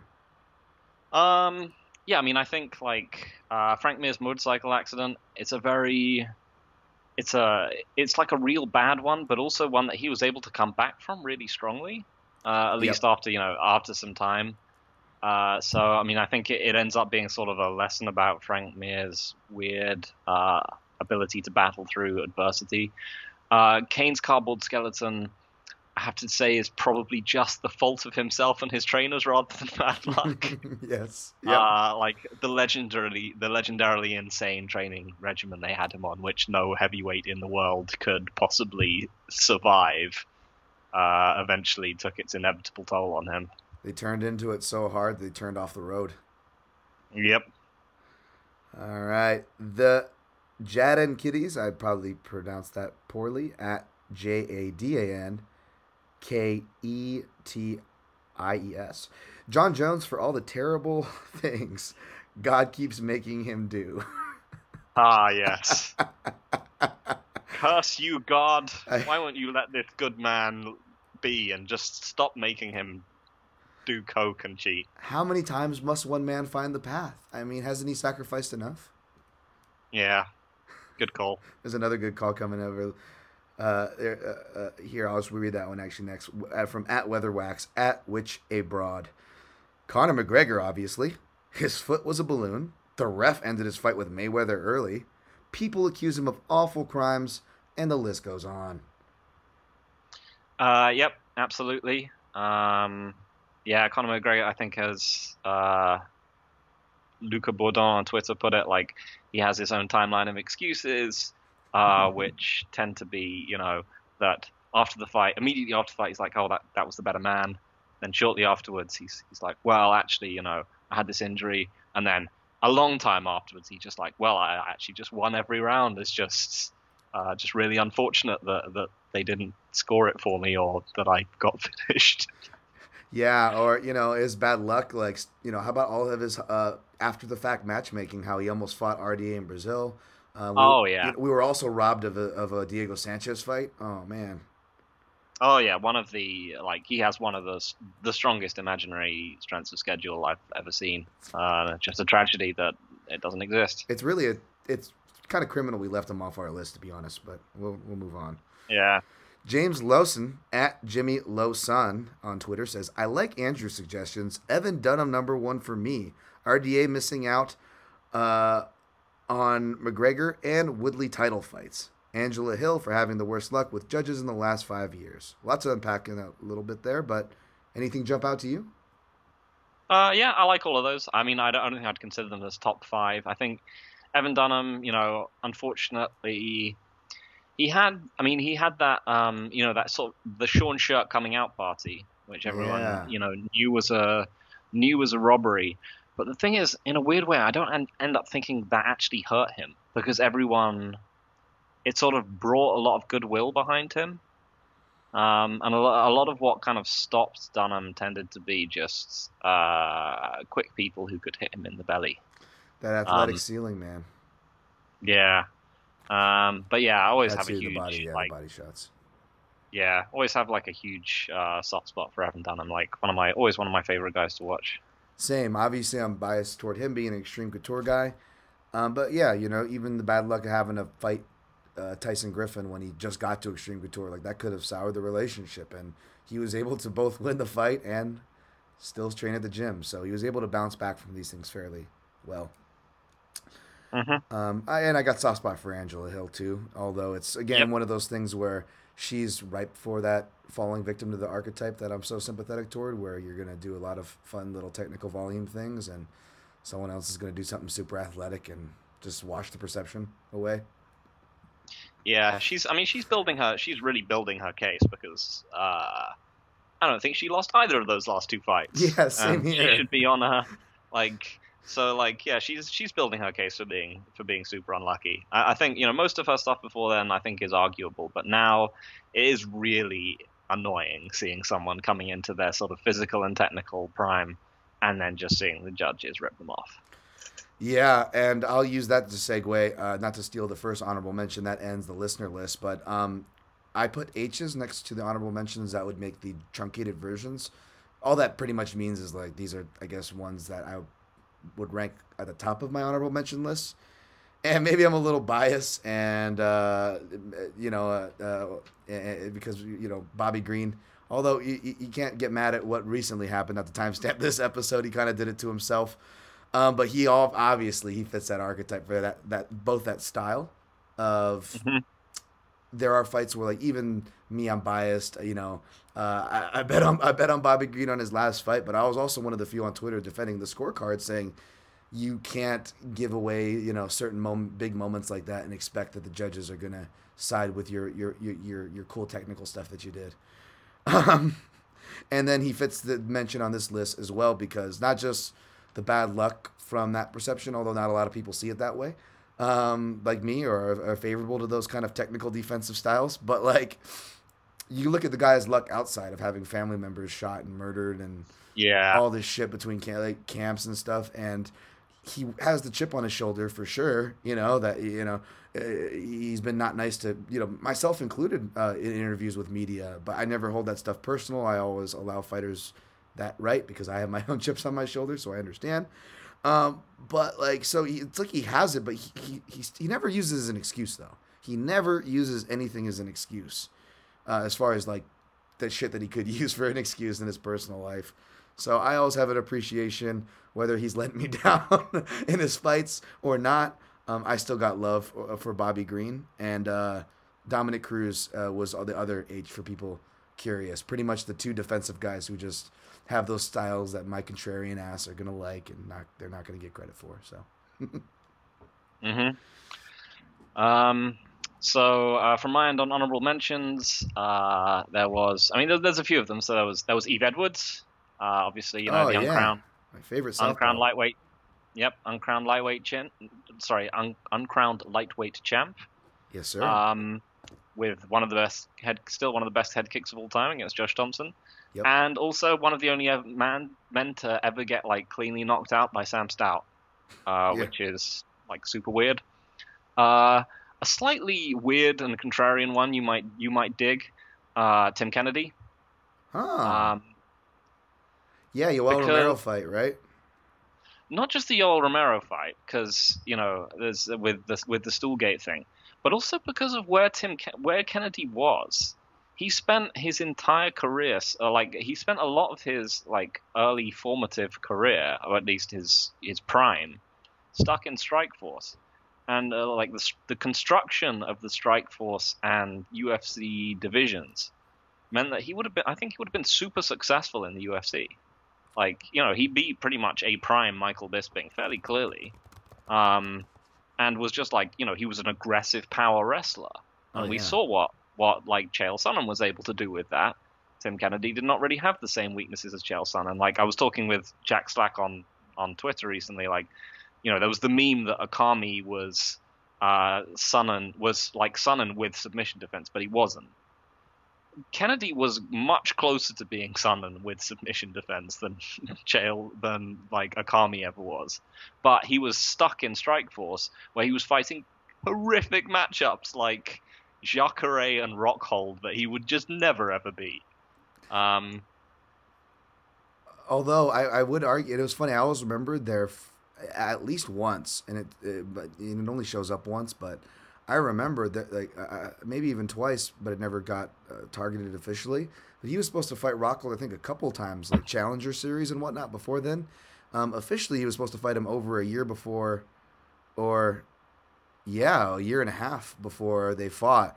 And I think he would have maybe had a better chance at that Rockhold if you look at Rockhold's trajectory, which is also kind of unfortunate. I'm not going to die on that hill or anything, but like, for what that's worth. But yeah, he came onto my radar when he beat Trevor Prangley. I really liked the work that he did. And even like that fight with Robbie Lawler, I know it was the blown up Robbie Lawler, but like, he's doing stuff that like from that fight until this day, like when I'm in half guard, I immediately want to hug tight and low on the hips, especially if it's like an MMA base and you can strike, like, and because he had that half guard position so down for striking where he could keep a control on the low hip and leg, and then keep like a high arcing, hard to defend shot off the lead side and just kind of pound his guy out. And he did a lot of quiet stuff that was really, really hard to deal with. Yeah, I mean, I think he's a sort of unfortunate guy, example of a guy who has been like, I think he was a genuinely very like good fighter for his time. He was just in the wrong place at the right time. Really, I think he could have done significant damage in the UFC division at that time. But again, he was stuck in Strikeforce with a bunch of super powerful, unkillable anti-wrestlers. Yep. So yeah, on that note, Jacare, Okay. got to have him in there some way for an honorable mention. Again, another person who had his prime burned out, waiting for a well-deserved title shot, and just yeah. ended up having to kill poor Chris Camozzi over and over again. Oh, geez, that was so obvious at the time, wasn't it? That everybody was avoiding the guy. Jared Brooks, he knocked himself out. One of the Yep. 1 in 10 times it happens. Like, that's not a very high percentage. And also, like, what was the weird thing that happened to him on his first fight in Rising? Like, it was a headbutt, no contest. And he also got robbed for beating the now flyweight champion, Davison Figueiredo, despite being at a comical size disadvantage. Oh, Jesus. Yep. I mean, it still amuses me to think of this tiny, obnoxious man as beating Davison Figueiredo, but undeniably unlucky. Is just also a guy that you can laugh at. Kenneth Williams, he was the other guy I was thinking of from the Yuji Nagata thing, someone who only fought Rampage and Chuck Liddell. You reached deep. Jesus, yes. Yeah. And the last two, which I thought of, Ray Borg, you got to have him in there somewhere. Yeah. Like, tons of, I mean, So some of it is his depressing. own fault due to missing weight, but also just like illness, other people dropping out, glass in his face, terrible outside life, problems with his son. Yeah. Nice. And then finally, because we mentioned him, Todd Duffy. Yes. The man who would be one of the next breed of the UFC heavyweights, except that he wasn't, and he was on the unfortunate end of the Hammer Fist of Doom. He had that that horrific fight where he fought Overeem in Dream on one of the New Year's cards. Jeez. You could just feel the anxiety coming through your screen. Yeah, and he was just like, you could clearly, he was just thinking, what am I doing here? That was like horse meat, like the Uber of Ubers, by the way, folks. Yeah, he was looking like a Rob Liefeld drawing at that point. Man. And by the way, there's that Simpsons. I think like the Duffman character from The Simpsons. I think it could be a perfect drop to have. Like, I think he actually says, "Duffman can't win." Yeah, like, I always think of that when something unfortunate happens to poor Todd Duffy. Yeah, and then he gave us the Duffy punch against the Sharkeisha hook, I think, against Frank Mir. Again, somewhat his own fault, but a promising prospect who still occasionally will do boxing that makes you think, man, this guy could be something, and then he'll do something completely insane that'll make you think, no, he won't. Right. Well, real quick, that Sharkeisha punch, and then that subsequent break. I talked to Todd. I actually I started up a podcast with him, fun fact, at a certain point in time, like 4 years ago.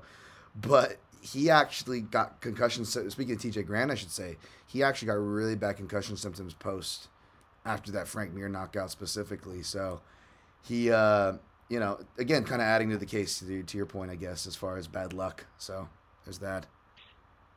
Yeah, I mean, he always seemed like a very nice kind of, just very hard to think what very sort of introverted guy. Not the stereotype you would imagine by looking at him, in other words. Yeah, like a very just always had like a very weird vibe about him when it came to MMA. That this wasn't quite what he was built for, but that he would do it anyway because he was good at it. Yeah, he does. You actually are kind of spot on for having some conversations with him. Yeah, you'd be surprised talking to the guy for sure. Yeah, and also gave us that turn in Never Back Down to yes. as by far the most sympathetic character in that I watched that earlier this year, I think. Yes. Oh man, that's so good. I'll just reel through my list real quick before we get out of here. Gary Goodrich, obviously, speaking of concussions. I mean, everyone talks about Overeem's list. Like, go back and go count Gary Goodrich's listed knockout losses. It's depressing. David Terrell, who is like a guy who doesn't get much mention. I wasn't of the time. I started coming in toward the end of Terrell's career, and he's still coaching guys, so he's not exactly exactly that tragic. I forget like who's one fighter who's coaching right now. He just lost. I think was it the diabetic middleweight Jordan Williams, was that his name or something? But Mike. David Terrell from the NorCal scene was just tearing things up. Was like that phenom, and essentially had a bunch of from personal issues to unfortunate luck, booking, and then ultimately sinus issues. I believe that like just took. He had to have like multiple surgeries and burnt the prime of his career and just stuck to coaching. Alan Belcher, who I have a soft spot for, didn't Yep. make it, but the eye stuff. Alexander Gustafsson, easy to see why he makes an honorable mention, but not on my list, but worth a mention. Yep. And lastly, I got to try to get a little clever. I thought this guy maybe would have been a hipster initially, but you know, he's doing well at American top team, so he didn't like fall directly off a cliff, but he certainly got his most notable victory taken away from him, and that's Marcus Conan Silveira. You know what I'm referencing here, Phil? No, not on the top of my head. UFC Ultimate Japan, he actually beat Sakuraba, and he wasn't supposed to beat him, by the way. And he went backstage and was debriefing or whatever, taking his things off, and there was a knock on his door, and a bunch of suited Japanese gentlemen who may or may not have rhymed with Makuza, politely encouraged him to come out and fight again. And this is actually on the record books. It's still listed. You'll see the same date and same night, him fighting Sakuraba, and this is the reason. I don't know what else happened at that walk, but even Silveira, till recent interviews to this day, admits that it did happen. He doesn't go into detail. But he goes out there, and you guessed it, he lost to Sakuraba. Yeah. Yeah. If you look on Tapology, it's rare that you see the decision for something being listed as no contest armbar. Yeah. Uh, Yeah. He taps.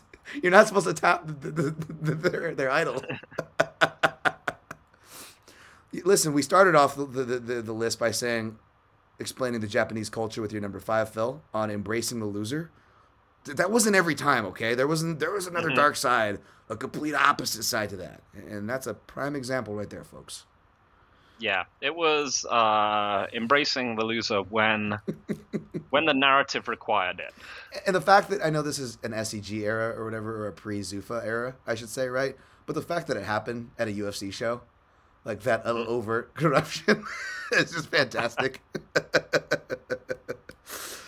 This was fun. Went long, but I'm not surprised. I tend to go long. I think Connor held the number one for a while as far as longest episode, and you're almost touching his. So thanks for coming in heavy and heavy hands like fashion, Phil. I appreciate you, man.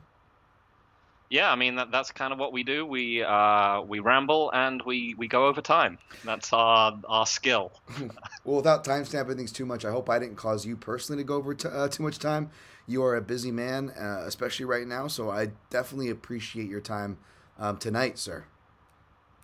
Yeah, no, it's been absolutely fantastic. I really loved it. Like it was great, kind of touching on all these like old school unfortunates, I guess is the best way of describing them. And that's the thing, you know, it gets really mundane as, you know, we both write previews or do podcasts of some sorts on some sort of regular basis, right? And it can be really mundane doing these things over and out. So selfishly, it's nice. Hopefully you felt the same. And for the listeners, hopefully you guys either learned more or are encouraged to go back and watch some older fights to learn more. Yeah, it was great. It was like, yeah, it's always great to like escape the daily grind and then, you know, pull all these guys that you'd completely forgotten out of your memory, and you're like, oh yeah, Brad Blackburn, or, you know, Jason High, or, you know, tons of these other guys where you're just like, oh yeah, I remember this guy, he was really good, and these little things popping up, and you remember what it felt like to watch them, and yeah, it's nice to escape like the relentlessness of the modern schedule. Makes you hate MMA a lot less, doesn't it? Mm-hmm. In the current slew and state. On that note, we're still here, and I'm grateful to be here, obviously. Phil, obviously, they can find your work at bloodyelbow.com. The Heavy Hands podcast, one of the best podcasts, one of the only MMA podcasts that I can still listen to these days. I'll let you give the official plugs and add on to that. The stage is yours, sir. Yeah, I mean, that's pretty much it at the moment. So you can catch me at on the Heavy Hands podcast with my co-host Connor Rebush. I'm on Twitter at Evil Greg Jackson. I'm the man who was once upon a time responsible for everything bad that happened in MMA. And yeah, writing on bloodyelbow.com. I also do some like video game breakdowns and stuff over on for the video game Tekken over at for that Blasted Salami YouTube channel. So check that out as well if you're interested in that video game. But yeah, just want to say, like, thanks for having me on, Dan. It's been really great. You're lucky we're out of time, man. I didn't even get to talk your head about the Tekken days, man. We could have had some conversation. I got to get your co-host back on, Connor, for another top 5. He's overdue. But next time I have you on, if that, assuming you would want to come on, maybe we'll do like a top 5 Tekken analogs for MMA. Hell yeah, sounds like a good plan. Sounds like a fun one. All right, thanks, Phil. Thank y'all for listening, and until next time, protect your neck.